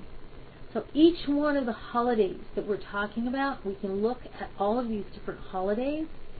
There's a significance to it. It came from the very first time that something happened that was ordained. Coming out of Egypt, crossing the sea, the giving of the Torah, and then going up, coming down, going up, going down, destroying the tablets, the 9th of Av. It was a terrible day. Going up, coming down, going up, coming down. And the last time he came down was Yom Kippur. So it was a day of atonement. And we say that on Rosh Hashanah, It's written in the book, in the heaven. The court of heaven writes in the book the decisions for all the world, all of the nations of the world. Decisions are being made in the court of heaven on Rosh Hashanah, and on Yom Kippur it's sealed, like the seal of decree of the king, that this is the way it's going to be for this year, for not just for the people of Israel, but for all of the world. All of the nations of the world are to have the decrees of what's going to happen to them for good and for bad on Rosh Hashanah and Yom Kippur. God spoke to Moshe, saying, "Speak to the sons of Israel, on the 15th day of the 7th month is the festival of Hut, or Sukkot, Hebrew, 7 days dedicated to God. On the first day shall be a convocation to the sanctuary. You must not do any service work. 7 days you shall bring near a fire offering to God. On the 8th day there shall be for you a convocation to the sanctuary, and you shall bring near a fire offering to God. It shall be a gathering up for preservation. You shall not do any service work." These are God's appointed times for meeting, which you shall proclaim as convocations to the sanctuary, to bring near to God a fire offering, a scent offering, an homage offering, meal offering, and libation, each in accordance with its own day, apart from the Sabbath, the Shabbat of God, and apart from your obligatory offerings, and apart from all your vows, and apart from all your free will offerings which you have to give to God. Only on the 15th day of the 7th month, when you gather in the produce of the land, you shall celebrate the festival of God for 7 days. On the first day shall be a cessation from work, and on the 8th day shall be a cessation from work. And you shall take for yourself on the first day the fruit of the tree of beauty, leaves of palm branches, and myrtle branches, and willow of the brook, and rejoice before God your God for 7 days. And you shall celebrate it as a festival of God 7 days in the year, an everlasting statute for your descendants. In the 7th month shall you celebrate it. You shall dwell in huts for 7 days. All who are native born in Israel shall dwell in huts, so that your descendants may know that I made the sons of Israel dwell in huts when I brought them out from the land of Mitzrayim, Egypt. I, God, am your God. Moshe proclaimed God's appointed times for meeting to the sons of Israel. Now this is a celebration, Sukkot, is a celebration of when the people of Israel lived in the wilderness. We lived in this temporary setting, in huts, in the wilderness, before we came to Eretz Israel. And this is a holiday that, according to, it's very, very interesting, if you look at the last part of the book of Zechariah, just a second. The last part of the book of Zechariah, you will see that there is a command, or there is a prophecy, that the people of the world will also, in the last days, celebrate this holiday, Sukkot. This is meant for the people of the nations to celebrate.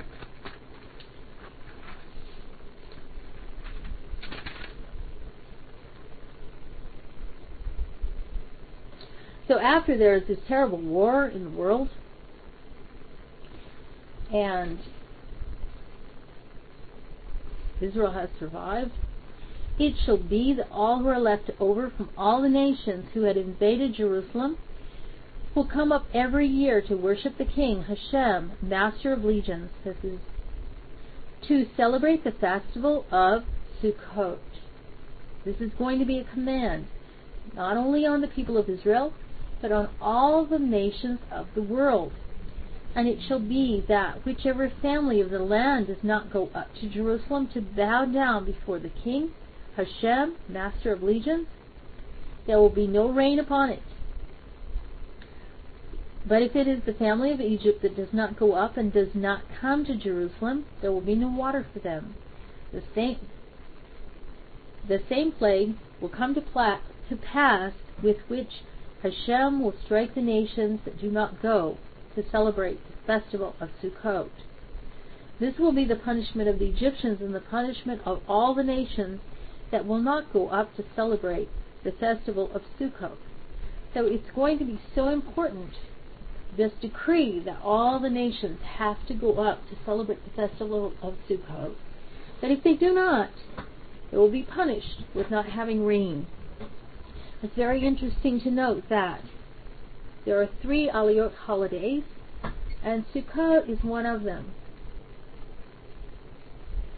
Well, I think it's going to be representatives of families from the nations. But even now, you should know that even now, even without a temple, the Kohanim meet at the Kotel by the Temple Mount, and they say blessings upon the 70 nations at Sukkot.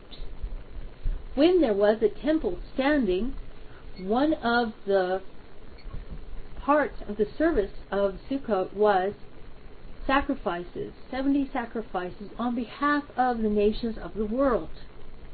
All of the nations of the world had prayer at this time by the priests of Israel. And even now, like I said, even now, the Kohanim every single year say a blessing upon all the nations of the world, the 70 root nations of the world, at Sukkot.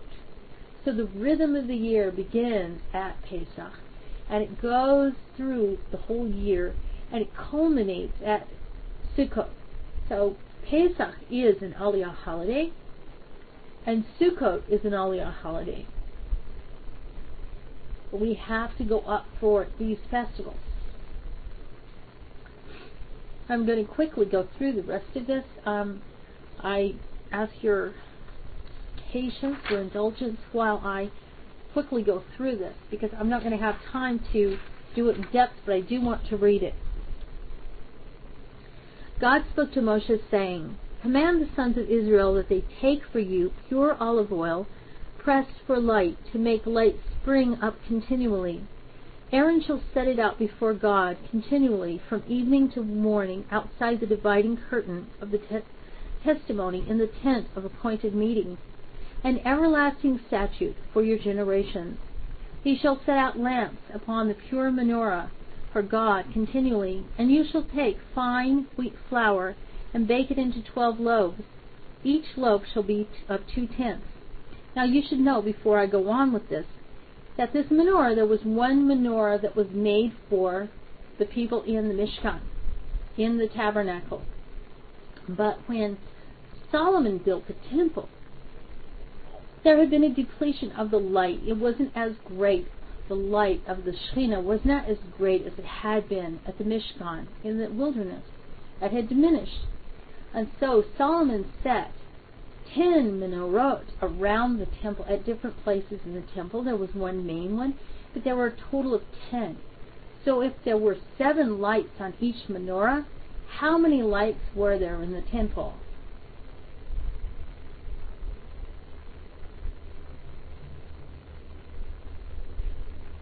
There were 70. And so the sages tell us, right, 70. So the sages tell us that this is a hint that the temple was to be a house of prayer for all people, that this was a light to 70 nations from the temple. Now I'm going to go on.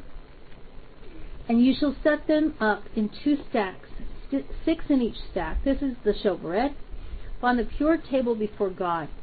And you shall add to each stack pure frankincense.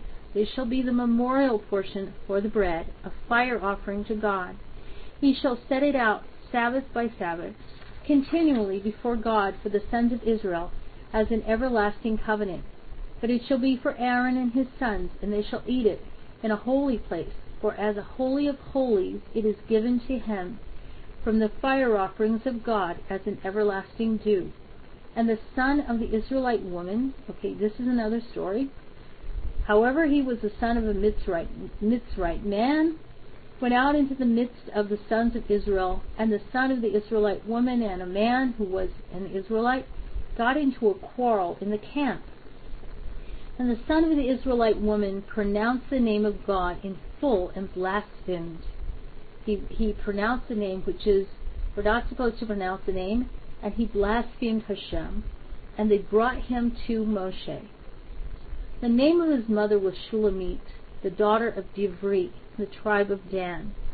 They placed him into custody so that they might receive an explanation according to the utterance of God.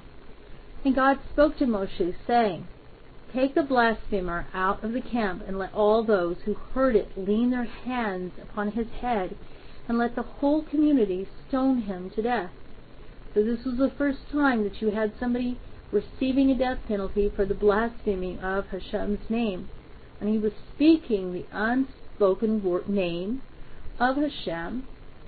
And this is something that we only do, the priest could only do this in the Holy of Holies. It's something that was sacred.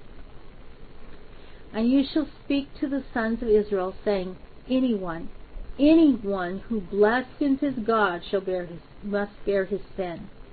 And one who is in blaspheming pronounces the name God, Hashem, in full, shall be put to death." This is where we get the prohibition against speaking the name of Hashem, or even trying to pronounce Yud He Vav He. We do not pronounce it, because we could say it in a vain way, in a frivolous way. There's a danger of that, because this is the highest, holiest name of Hashem. So we don't speak it in any of the names of Hashem. We have to be very, very careful in pronouncing them or writing them, that they might not be erased in any way, because there cannot be any profaning, any making ordinary. Understand the word profaning. Making ordinary the name of Hashem. So they're supposed to pelt him with stones and put him to death. "And if one strikes down a human being, he shall be put to death. But one who strikes down an animal creature must make compensation for it, a creature as compensation for a creature. And one who inflicts an injury upon his neighbor, then as he has done, so shall it be done to him. Compensation of a fracture for a fracture, a compensation of an eye for an eye, compensation of a tooth for a tooth. Even as he inflicts an injury upon a man, so shall it be given by him. One who strikes down an animal must pay for it. One who strikes down a man shall be put to death. You shall have one standard of right for him who is entered from abroad, and for the native born, for I, God, am your God." Moshe spoke to the sons of Israel, and they took the blasphemer out of the camp and stoned him to death. The sons of Israel did as God had commanded Moshe. And this is the end of the Parsha. We have 3 minutes, so if anybody has a comment, and I do understand that the story that we just read about the blasphemer, there's a lot of midrash about it, and I didn't have time to go into it, so I didn't even try. But there is a lot more to that, and maybe sometime we'll be able to go into it. But I was trying to cover some of the things that I thought, like about the holidays, that I thought might not be familiar to everyone. And so I wanted to spend a little bit more time on that. And later we might get to the story about the blasphemer, because blaspheming the name of Hashem is extremely serious. I mean, you can understand why murder is serious. That's just an obvious thing. But blaspheming Hashem is not quite so obvious to us, because it's not right here close to us. We have to realize that right here on the same, almost like in the same breath as he's talking about blasphemy, he talks about murder. He talks about things that incur a death penalty. But then he also talks about things that do not. Like if you killed an animal, you're not going to die for that. You're not supposed to die for that. So he's bringing the idea of balance. Do not kill a person for stealing an animal.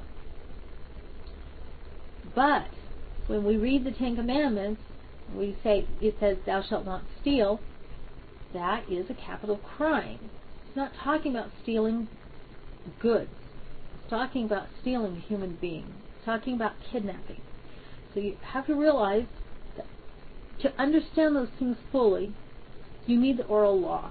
You need midrashim. You need the commentary of the rabbis from the Talmud and so on to fully understand exactly what is being spoken of in that context and why here it's a death penalty and over here it isn't.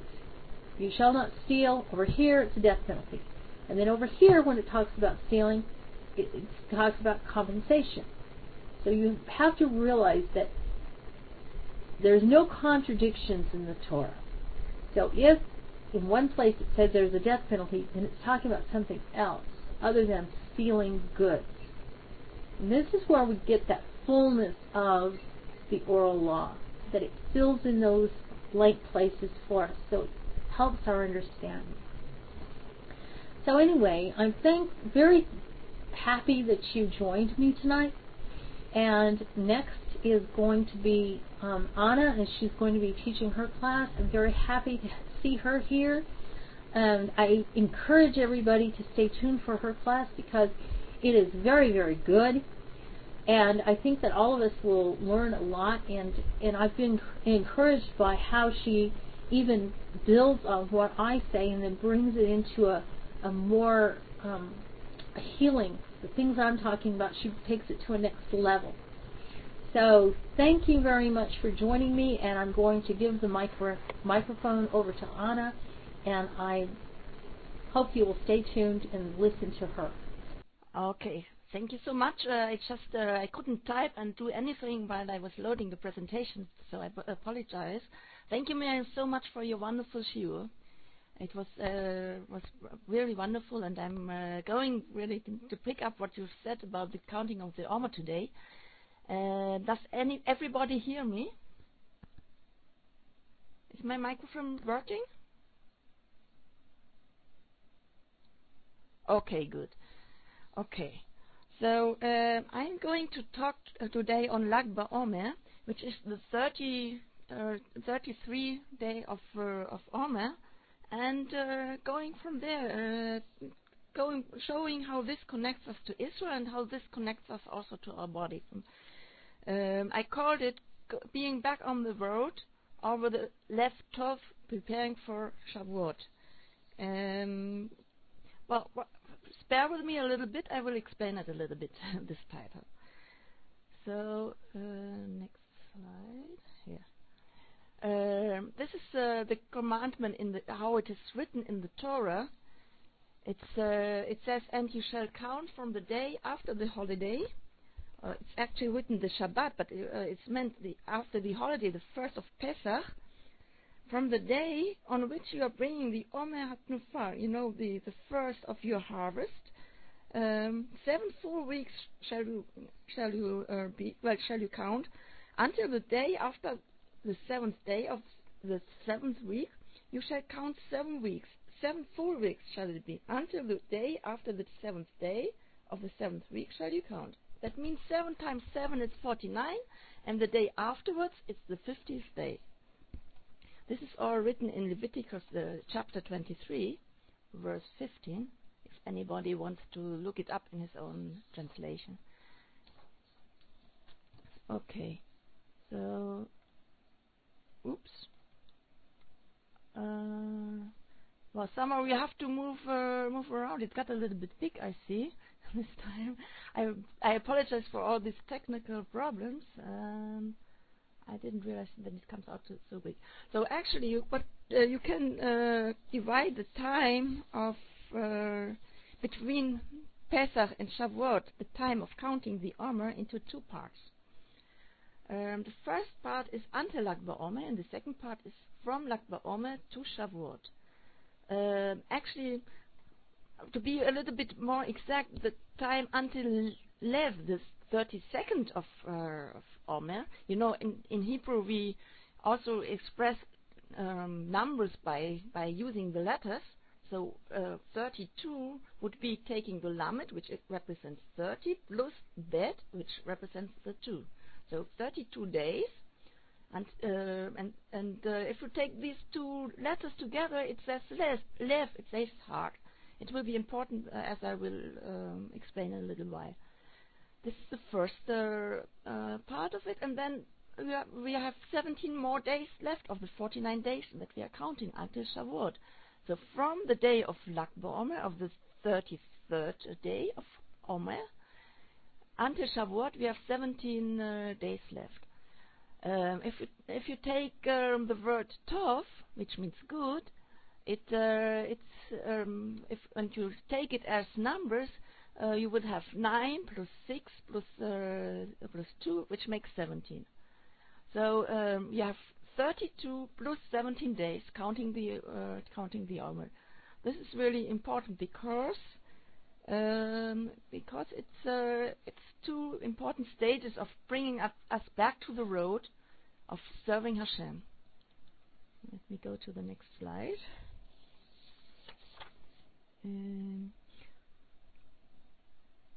Here we see again, if you remember, we have talked about this slide before, in the Jewish year and our body during the year.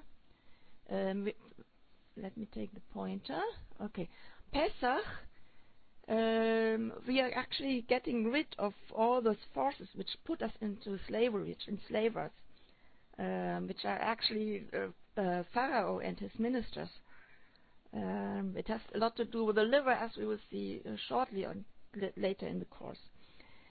But it doesn't really get us back to our own path, because it frees us of those influences, but it doesn't really bring us back. After Pesach, we have to start working on it to get back to our really own individual path to serve Hashem. And in order to find that path, we have to work very hard. We have to work on our character traits. Every day we count. We work on one specific part of our character, and we have to learn to listen to our own voice and get more independently from our surroundings, from our friends, from our parents, from our boss, and everybody that wants to enslave us. Enslave us, well, it sounds a little bit hard to say our friends want to enslave us, but often we listen to our friends and because we want to get their love, so we do things that actually are not connected to what our inner voice is saying. So it brings us a little bit off of our own path. So in order to serve really Hashem, we have to go back.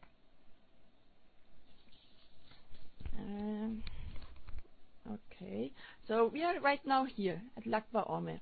We have counted the 32 days of the Lev part. It's what it says, saying heart. Heart is representing that part of us that is really our own part, our own mission in our life.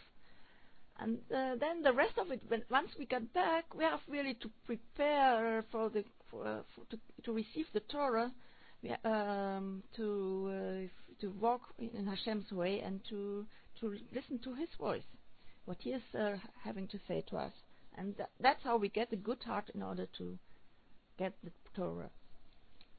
Let me get to the next slide. Okay, this is the path of our life, right?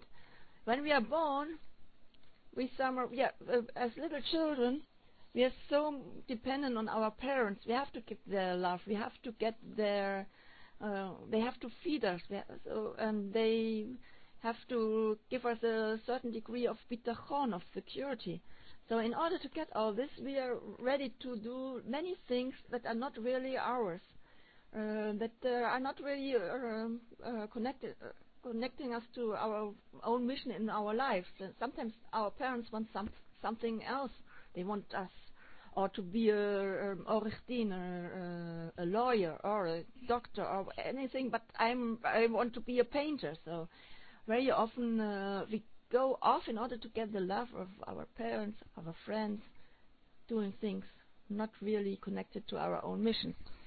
And then at some stage we realize, no, that's not me. We have to get back what really my mission in this world is, what Hashem wants to do.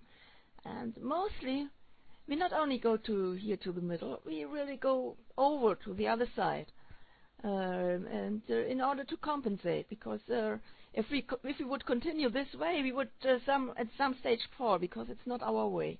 So we go to the other side to compensate, and so we going around with crunches, trying to make compensations.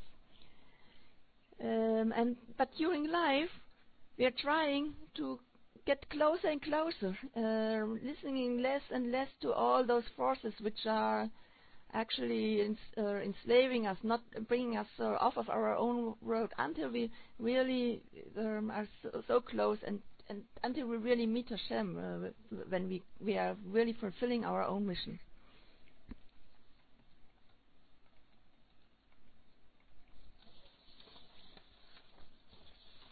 One second. Okay. Oh yeah. Well, I go back to this last slide. This slide also is showing one thing. It shows that our consciousness of time in Judaism is not only this circular. If I go back to this slide, if you look at this, it seems like it's an ever-recurring, everlasting circle. Every year the same. Well, it's not quite so. This is more the consciousness of time that the cultures in the East, or cultures that are not let's say developed like the Western cultures, which have more time consciousness, which is the consciousness of a line. But Hebrew time consciousness is really combining both of them. And the result of this, of combining the line and the circle, is the spiral. There is some movement forward, even though every year we're coming to the same point where the same energy comes into this world. But it's still we are if Pesach is here, then we next year we are on a different level. We are working on a different level, and so we're getting closer and closer to Hashem during our life. It's not something that is repeating without any advancement. Okay, this is in real what is happening in reality. We are getting off the line, right? And then on Pesach, actually we get freed of this force which is enslaving us. And what is happening then during the next 32 days of the Omer time, we are trying to get back to that line. And then once we get back, once we found ourselves back, then we have to prepare for Shavuot. There's a story that Rabbi Shimon Bar Yochai, whose Yortzeit is what we celebrate on Lag BaOmer. He was before he died, he was collecting all his Talmidim, all his students, and he was telling everybody what his real mission is in this world. Because Rabbi Shimon had this inside eye. He was really seeing the inner essence of everybody, and not looking only on the outside. So he was able to see what every person has to do in this world, in this life. So he was telling everybody what he has to do in this world, and from there they could go along. Today we don't have Rabbi Shimon who is telling us, but everybody has Rabbi Shimon inside of him, because all the big persons we meet in the Torah, all the avot, all the forefathers and the foremothers, they are actually also, we have them inside, and we have to discover them, because from the Torah we can learn how to do the work, how to get through this life. And Rabbi Shimon, who is not in the Torah, because he has lived after the Torah was written, and he lived during the after Rabbi Akiva, he was a student of Rabbi Akiva, which who was living during the marriage of Bar Kokhba to the Bar Kokhba revolt, which was from 135 to 138. So we don't have Rabbi Shimon today, but still we have this energy in us that knows what is really our inner self, and we can get back there through the inner work on our midot, on our character traits, and that's what we are doing in order to prepare to receive the Torah. Okay, let's go to the next slide. Here it is. Okay, what are the forces actually that are enslaving us? Well, we are not at Pesach right now, but if we would talk a little bit more in detail about Pesach, and once we get there next year, we will for sure, hopefully if there is a class, then we will talk about this very much in detail. But Pharaoh is representing the big enslaver. We have seen in the other slide that Pharaoh very often is compared to the liver. In the Talmud, it's very often it talks about it how Pharaoh is compared with hardening his heart, and hardening.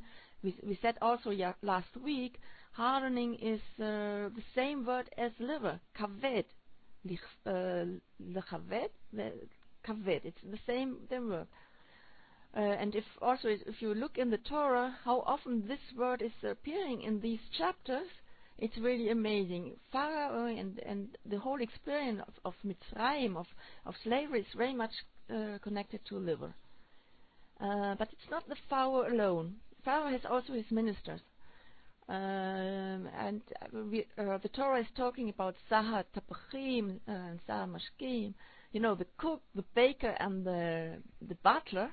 I mean, I saw in translation in the internet of Sahar Mashkim, they translated it as butler. It's actually the one that is giving the wine to Pharaoh. So these are his assistants in enslaving the patients or the everybody. It's an experience of everybody, the slavery and how to get out there. There's a process of healing, and we will, during our seminary, we often come back to this point. You know, what is the essence of the liver? The liver is getting up. The liver of Pharaoh. They are getting up in the morning and are asking 3 questions. What can I eat today?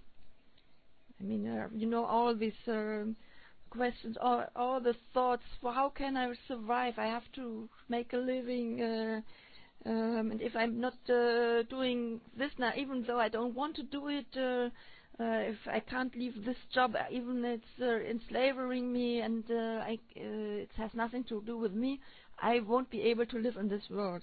It's really very much connected to being afraid.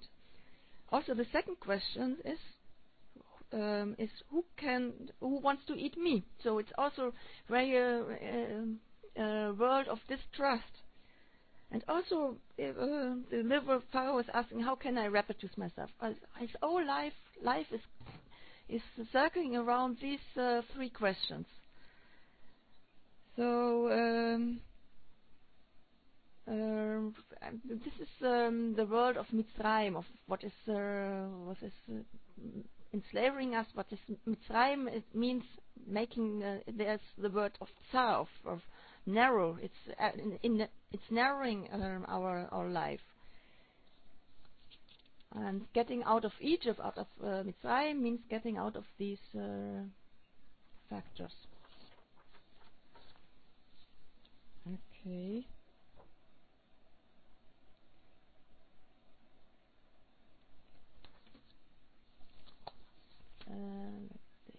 That's that one we had. Okay. You know, I'm sure I know you have talked with Miriam about the Tree of Life. It's something very important. I have long thought, should I do it? Shouldn't I do it? I have decided at the end that I will do it, especially in the class during June, and actually I will witness for every Sphira. I will witness a whole shiur, a whole class, because there's so much in it, because it's so much connected also to Israel and also to our body, because every one of the lower Sphirot is connected to one of the figures from the Torah. You know, Chesed is connected to Abraham, Gvura is connected to Yitzhak, Tiferet is connected to Yaakov, Israel, Netzach, Moshe, Hod, Aaron, Yesod, Yosef, and Malchut, David HaMelech. So we can really connect to Israel by really learning the inner essence of this tree of life. And also it connects us to our body, because we see in our body this are represented. And I want to talk today a little bit, because it has a lot to do with Rabbi Shimon and with Lag BaOmer. I want to talk about the two Sphirot, Da'at and Tiferet, where it is located in our body. You see here I've tried to draw. I apologize about my drawing. This is the brain, this is the kidneys, and this is supposed to be the Amud HaShitra, the spinal column, and from there going out all the nerves. And this black little spot is the brainstem. So the Sphira of Da'at, of knowledge, which is this one, which is the connecting one between the upper Sphirot and the lower Sphirot, is located here in the brainstem and in the spinal cord. And there is another location which is in the throat, in the neck. And the neck is something very tzar. So we see already that this has a lot to do with Mitzrayim, because if Pharaoh is sitting there, then nothing from the brain can get down to our body. Nothing from the upper Sphirot can get down to the lower Sphirot. There is no flow, no life. So if Pharaoh is sitting here and trying to stop the flow, then we are really enslaved. Okay, so let me talk a little bit about this phenomenon of Pharaoh sitting there.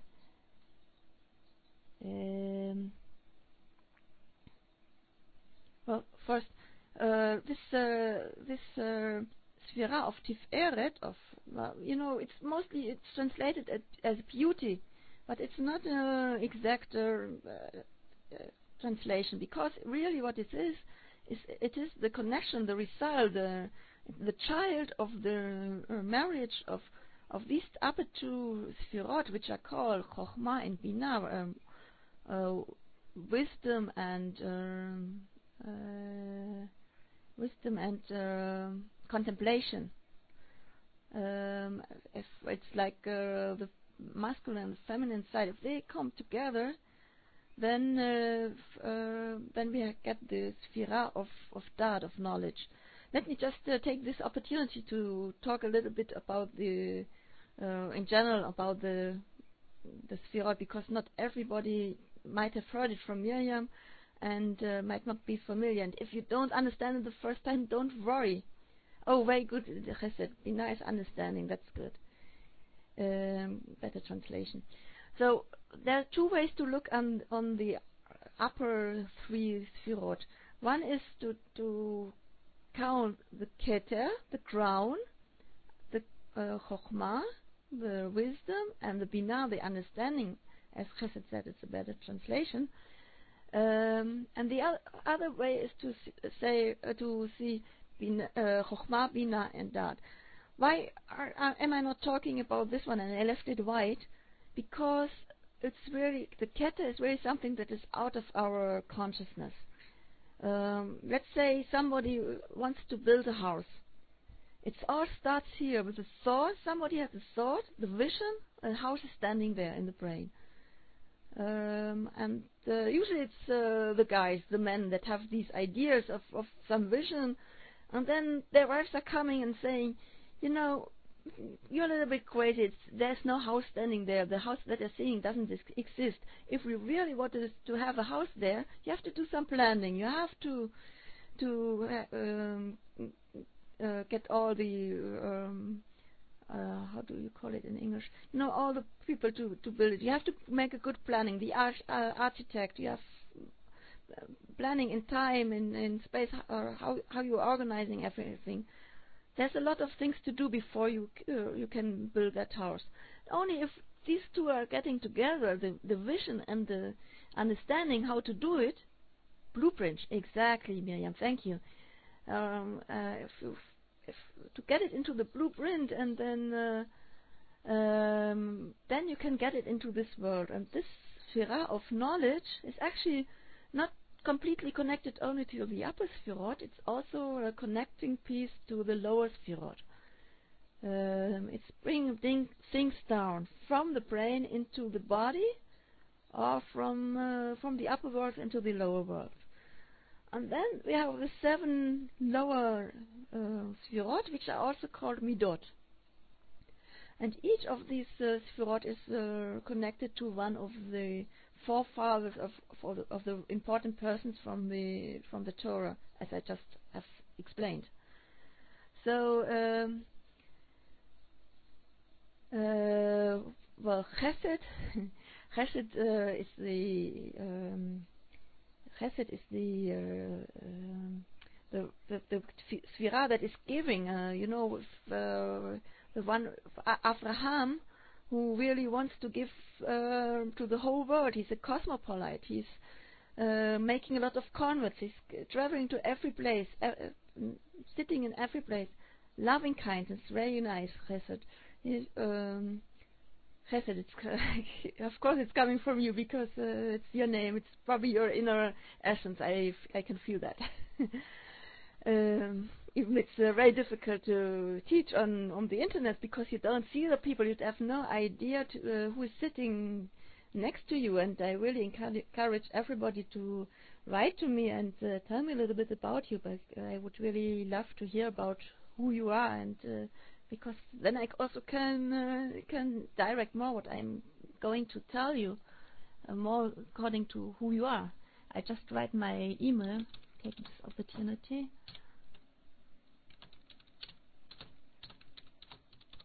Okay, so please. Okay, this is Chesed. Opposite of Chesed is Gvura. You don't only have to give, you also have to know exactly when to give, how much to give, to whom to give, if to give at all. For example, sometimes there are people that really don't have vessels to get all this chesed, this loving kindness. For example, you meet a beggar on the street, and you give him some money out of pity, and the next day you see he's sitting there with all this vodka. And so he said, "Oh, what have I done?" I mean, he doesn't have the vessels to really use this. So to put it together, the Chesed and the Gvura, and to come to Tiferet, the mostly translated as beauty, but it's really much more. It's the result of the marriage of these two. It's really just to give him something in order to that he can really suppose of the balance, right? Yeah. So I can give this person a job. Let's say it's so easy. In real life, it's not so easy. I know. The Rambam is saying, don't give him a fish. Giving how do you call it?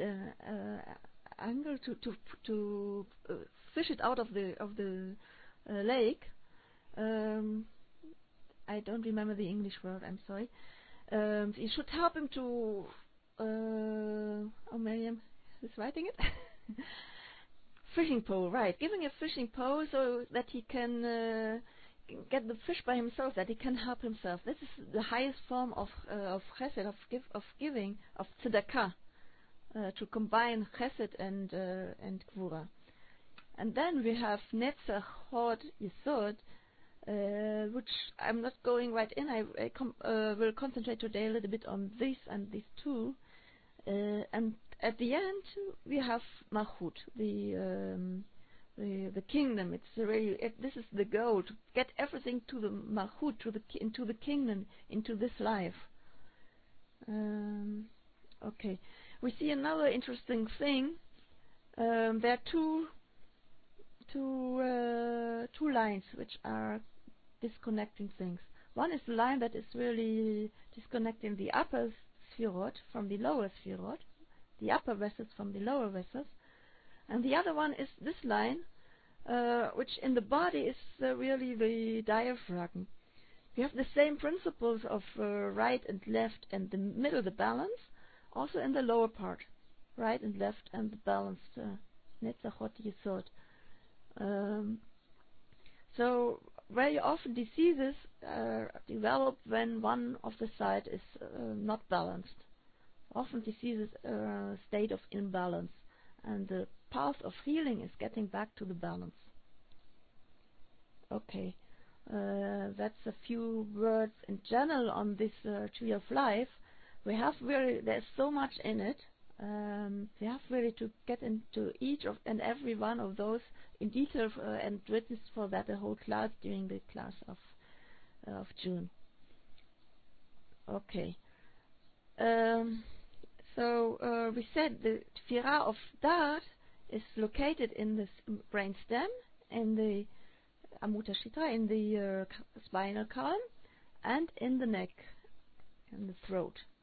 And when Pharaoh is sitting there, he is closing up here. Because why? Pharaoh, as we said before, he's so afraid. He has the task really to get you through life, through the day to the next day. So he doesn't like all this influence coming from above, all this intuition, and he standing here at the door and trying to cut it off. Because he's afraid. He thinks I cannot exist if I let things through. So he tries to talk to the heart and say, listen to me. What I am saying is the real thing. Don't listen to anything else. Thanks, Miriam. So listen to what I have to say. And follow my suggestions. So don't be for real. Don't discontinue this job, even it's not your job. Even you are a painter and you're working as a lawyer. Don't do what is real, because you won't be able to live. You won't be able to make a living. Things like these are this kind of. Of course, there are a whole set of other questions. Everybody in his own field. So Pesach, we said we are getting rid of this Pharaoh, and we are getting connected, getting back the connection of above and below.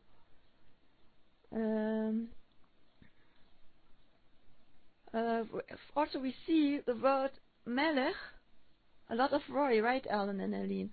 The liver is the organ which is a lot concerned with worrying. It's also connected to the spleen. Actually, the organ that most is connected with this worrying and all the time thinking I can't make it.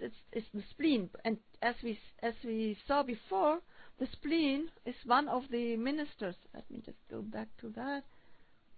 Here, the cook. Spleen and stomach, they belong to the cook. It's actually one of the ministers. It's amazing how the rabbis were really connecting all these things to the various organs. Excuse me.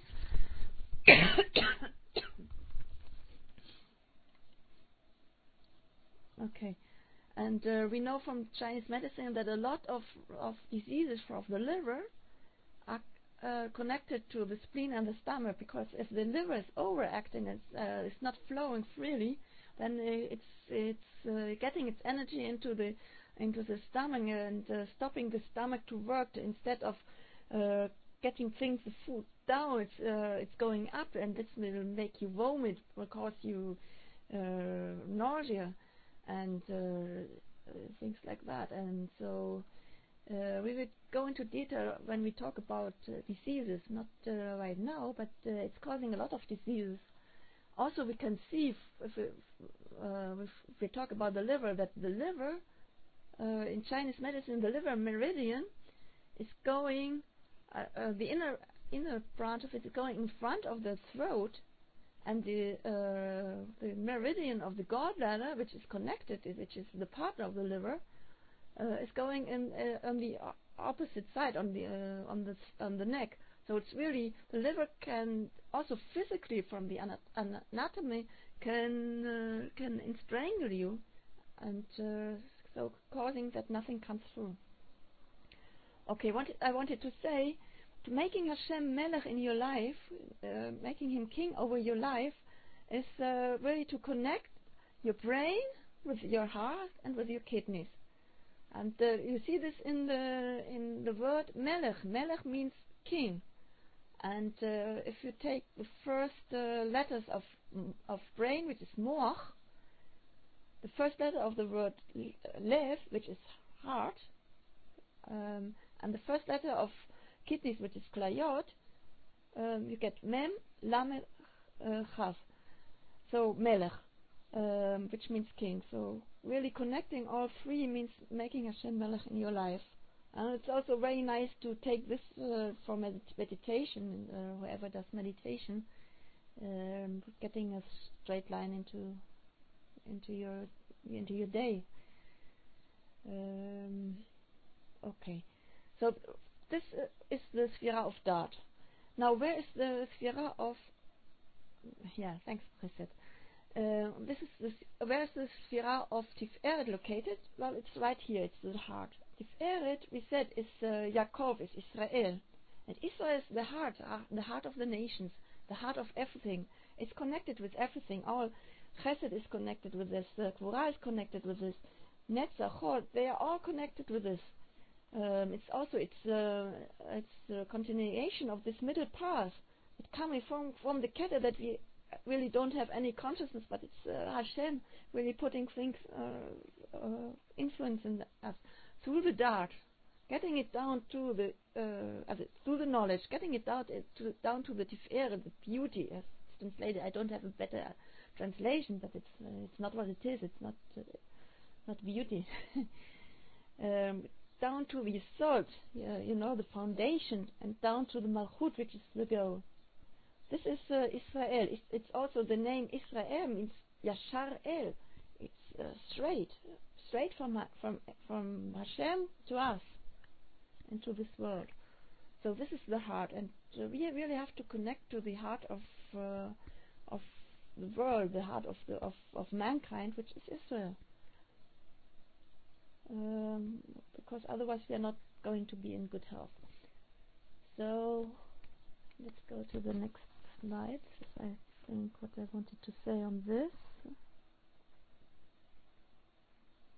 No, there's something else I wanted to say. Yeah, I still have some time. Okay. Here, I go back to the upper Sfirot, Binah and Chochmah and Binah.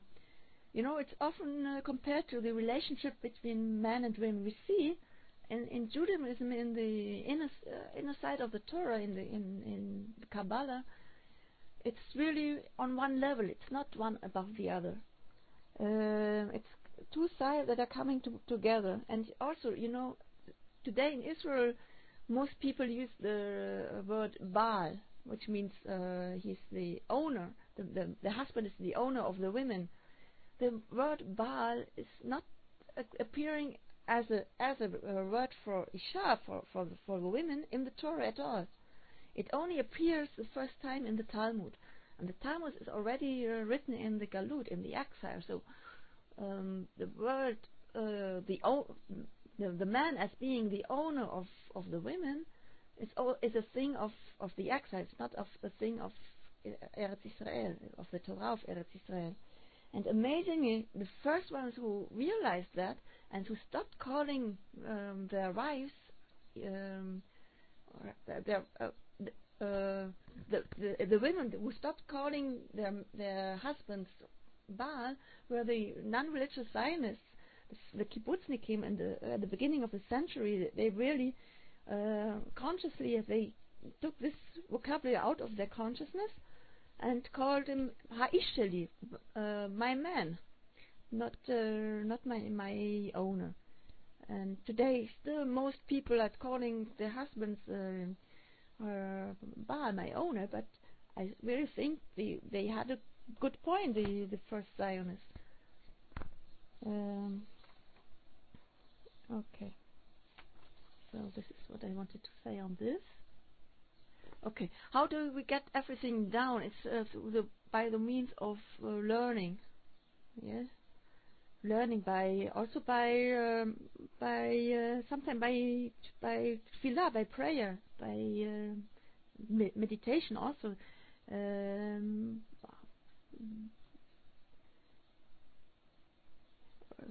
Okay, and what I wanted to say, to listen to our own inner voice, which is not the loud voice of the liver. We really have to get rid of Pharaoh and listen to what is coming from above. This inner voice, if we define it, it's the vibration that is coming produced by the vibration between the brain and the heart, by the connection of these two. If they are connected, we can hear our inner voice. And it's a very, very small voice. We have to be very careful to listen to it. And often we don't hear it.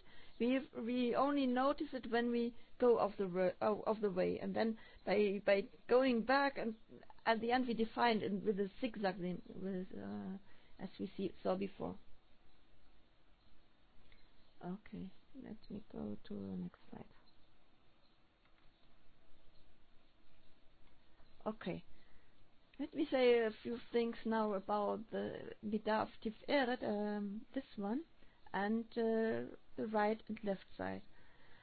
I said before that our forefathers are connected to the Midot, but it's not only the forefathers, it's also the foremothers. In order to be really complete, the forefathers had to have a woman that is really fitting to them. So while Abraham was completely on the right side, he was completely giving, he was chesed, pure loving kindness, he had a wife Sarah who was completely on the side of Gvura, of Din, which is a very, very important midah, a very important trait. Because you can't just give as without limitation. It leads to a lot of problems if you're not balanced in it. So Sarah was compensating Abraham. The same happened with Yitzhak, with Isaac. He was marrying Rebecca. Yitzhak was completely on the left side. You know, he was the one that was in the Akedah, in the binding.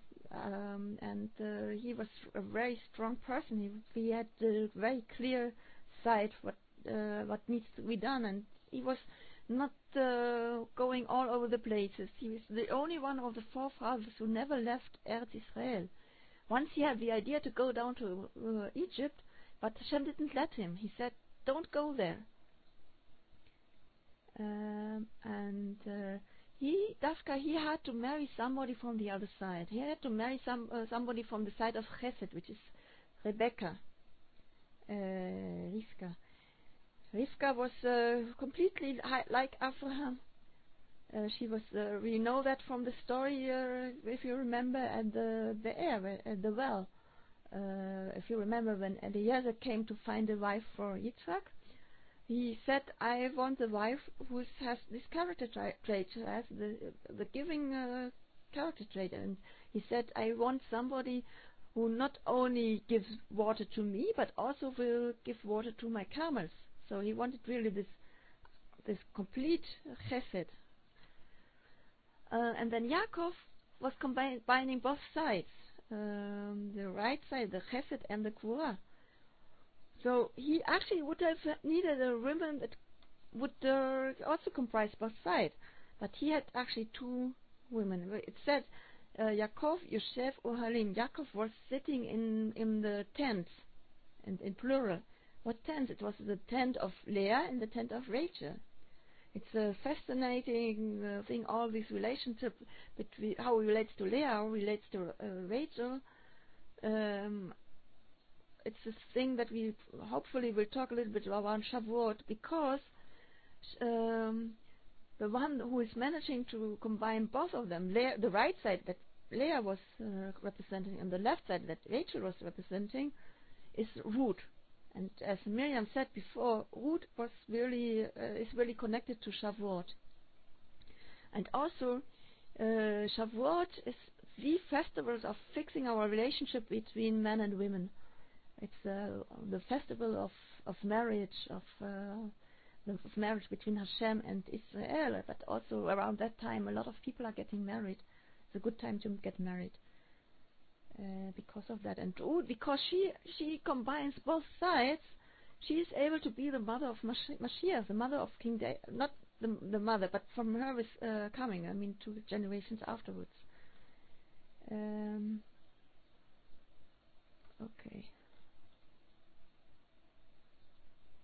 Okay.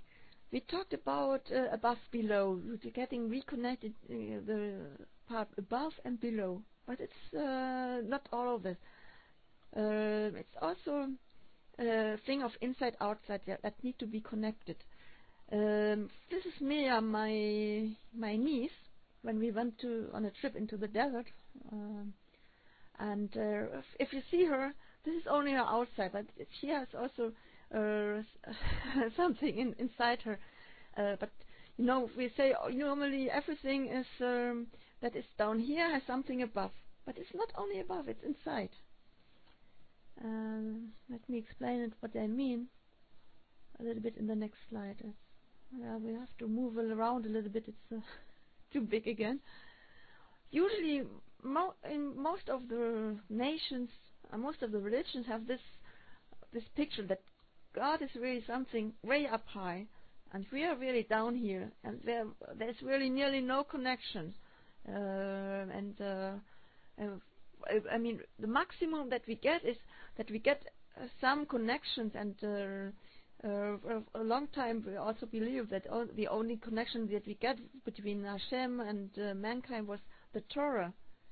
But it's not actually true. God is not something that is just above. It's also something that is inside.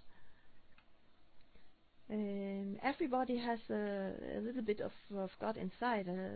We say the neshama is a part from Hashem. So as we move to a different consciousness that is seeing more and more the inside of things, we move to that above and below are actually coming more together, and they are becoming inside outside. Because what you see on the outside is not always what is the true essence. For example, take the Zionists. The Zionists really, the first Zionists they grew up in the Cheder, but then they left everything behind. They threw out the Tefillim, they threw out the Shabbat, they threw out all the mitzvot, except of one thing. Interestingly, they never threw out the Brit Milah, the thing that is the most irrational thing. It's really not to explain. They didn't touch that. And then, if they don't want to have anything to do with Judaism, why not going to America? I mean, a lot of people also went to America, but these Zionists, he came here to Eretz Israel, and they really built up the state. And as I said before, they had a lot of ideas. They wanted to fix the relationship between men and women. They wanted to bring social values into society. Everything, all what they didn't find with their rabbis. So they had inside very, very advanced value systems. On the outside, maybe they were not so good from the Torah point of view. They didn't keep Torah, they didn't keep kosher, they didn't keep anything. But on the inside, they were very good. And I think I mentioned it last week. the Zohar is saying that Mashiach will come in a generation who is totally bad on the outside but totally good on the inside. And this is, I think, what happened with the first Zionists. It was really the beginning of the process of redemption. Okay. Well, a few minutes I still have. This is also what is the essence of the Shema Israel. When we say Hashem is Hashem Echad, it's really one experience. It's not something that Hashem is there and we are there. We belong together.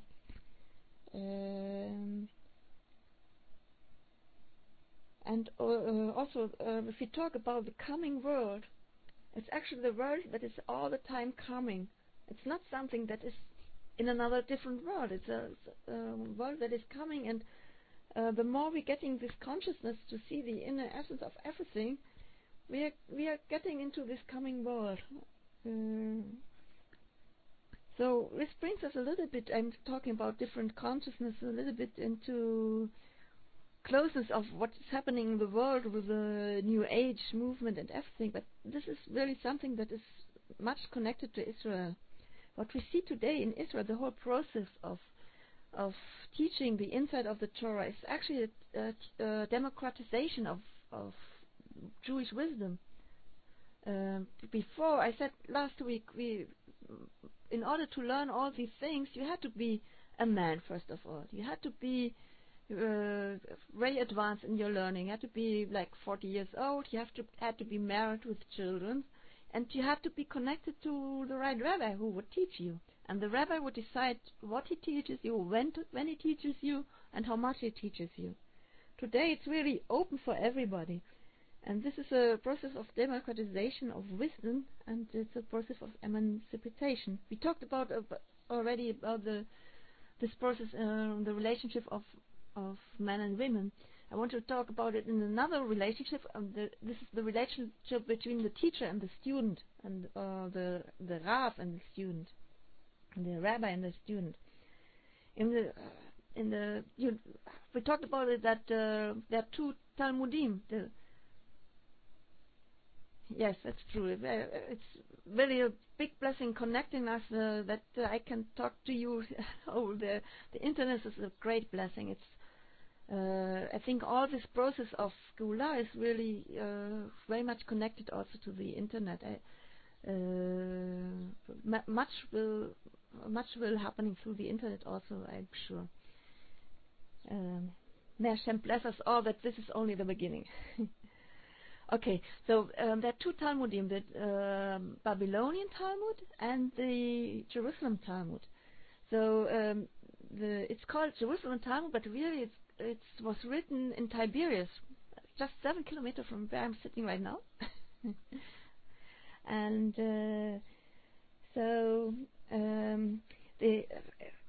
one example how they are different is in the relationship to your Rav. The Babylonian Talmud says, if your rabbi is telling you that right is left and left is right, believe him, go after him.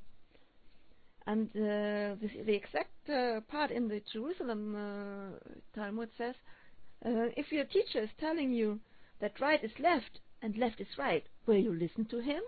It's like a question. I mean, it's giving us back our critical consciousness, and I think it's something that modern mankind really cannot accept, to accept the authority of somebody which really obviously doesn't fit into their life. They want Kedusha, they want holiness that is connected to their life. And that means also that at any given time when I'm studying something, I have to connect it to where I'm standing right now. And taking it from there, that means I have to be nice to myself and nice to others. I don't have to go out right now into a holy wall, and because what happens if I do that, then I will make this overcorrection, go over the line, and it just doesn't bring me back very quickly. If I go slowly, let me go back to this slide. Well, actually, I have to make sure that I got. Is it this one? No.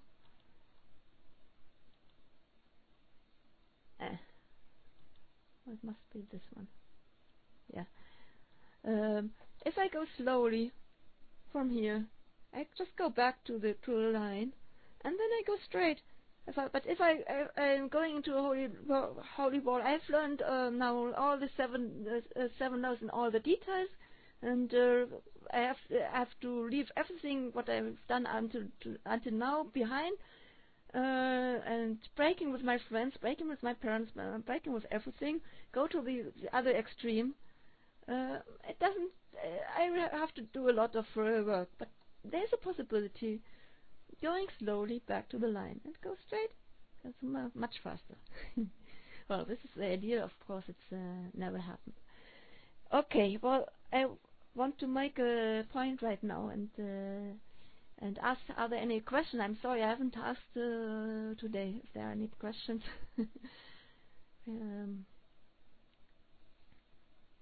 or comments, reactions.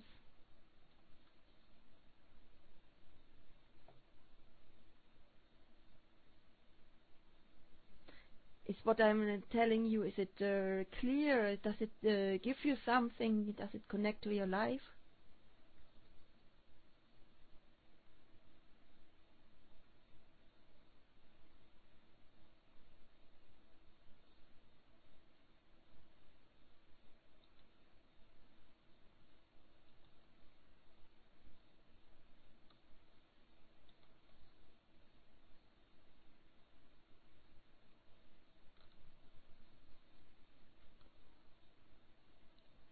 Does anybody want to say something on the microphone? Maybe.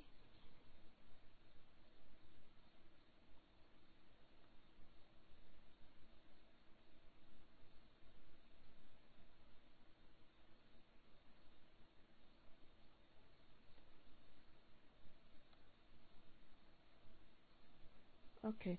Well, it doesn't look like. So I want to conclude with one last thing. Really, the role of Israel. Israel is really like a catalyst of what is happening in the world.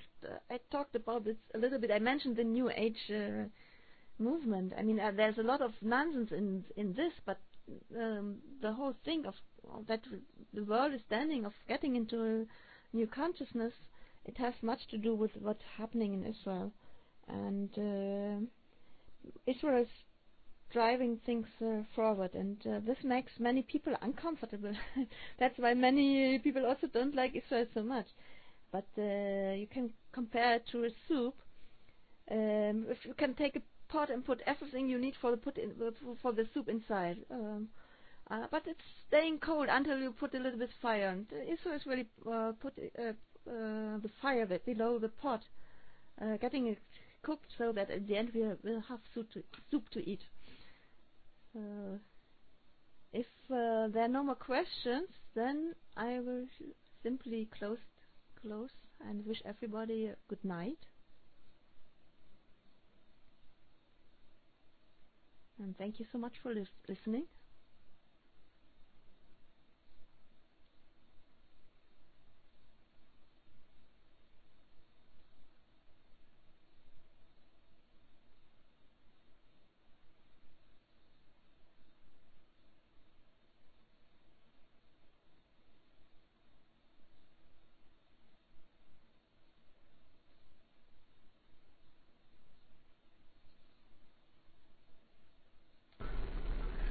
Thank you for joining us tonight, and I hope that you will stay tuned tomorrow night for Jack Saunders' class at 6 o'clock Central Time, 7 o'clock Eastern Time. And on Wednesday in the morning is Ashira Yosef's class, and we're going to be replaying that tomorrow night at 8 o'clock Central Time, 9 o'clock Eastern Time, followed by a replay of Jack's class. But Ashira's class is very, very good. I hope everybody will come in and join us in that class. On Friday night, of course, there are no classes. On Saturday at 11 o'clock Central Time, 12 o'clock Eastern, is Adam Penrod teaching on the 7 laws of Noah. So, of course, only Noahites would be in that class. And then on Sunday at 11 o'clock Eastern Central, 11 o'clock Central, 12 o'clock Eastern. Adam is going to be teaching the Torah youth, so he has his own take on the Torah, which is very interesting, and he's a very talented artist, and he comes with pictures and everything. So I hope that you will join us for our programming through the month of May. It's going to be a preview of the yeshiva that we are planning for the month of June. And I thank you for joining us. Thank you, Anna, because your class is very informative. I really love the concepts that you're bringing. I thank you for being one of our teachers. This is a real blessing to us that Anna has agreed to be an instructor in our class, because she's bringing her knowledge as a medical doctor along with her knowledge of Torah. And it's an area that, of course, I'm not an expert in. I can teach Torah, but I don't have the expertise of medicine. And so I'm really thankful to Hashem that we have Anna teaching with us in this seminar and in our yeshiva. So I bid all of you a good night, a good week, and I hope you have a wonderful day tomorrow. And please join us for the rest of the classes. And it's a pleasure that you're with us too. And please join us for the rest of our classes through the week and through the rest of the month. And I hope that you will consider enrolling in the classes that we have for Noahide Nation's Yeshiva. I hope you're enjoying this preview through the month of May.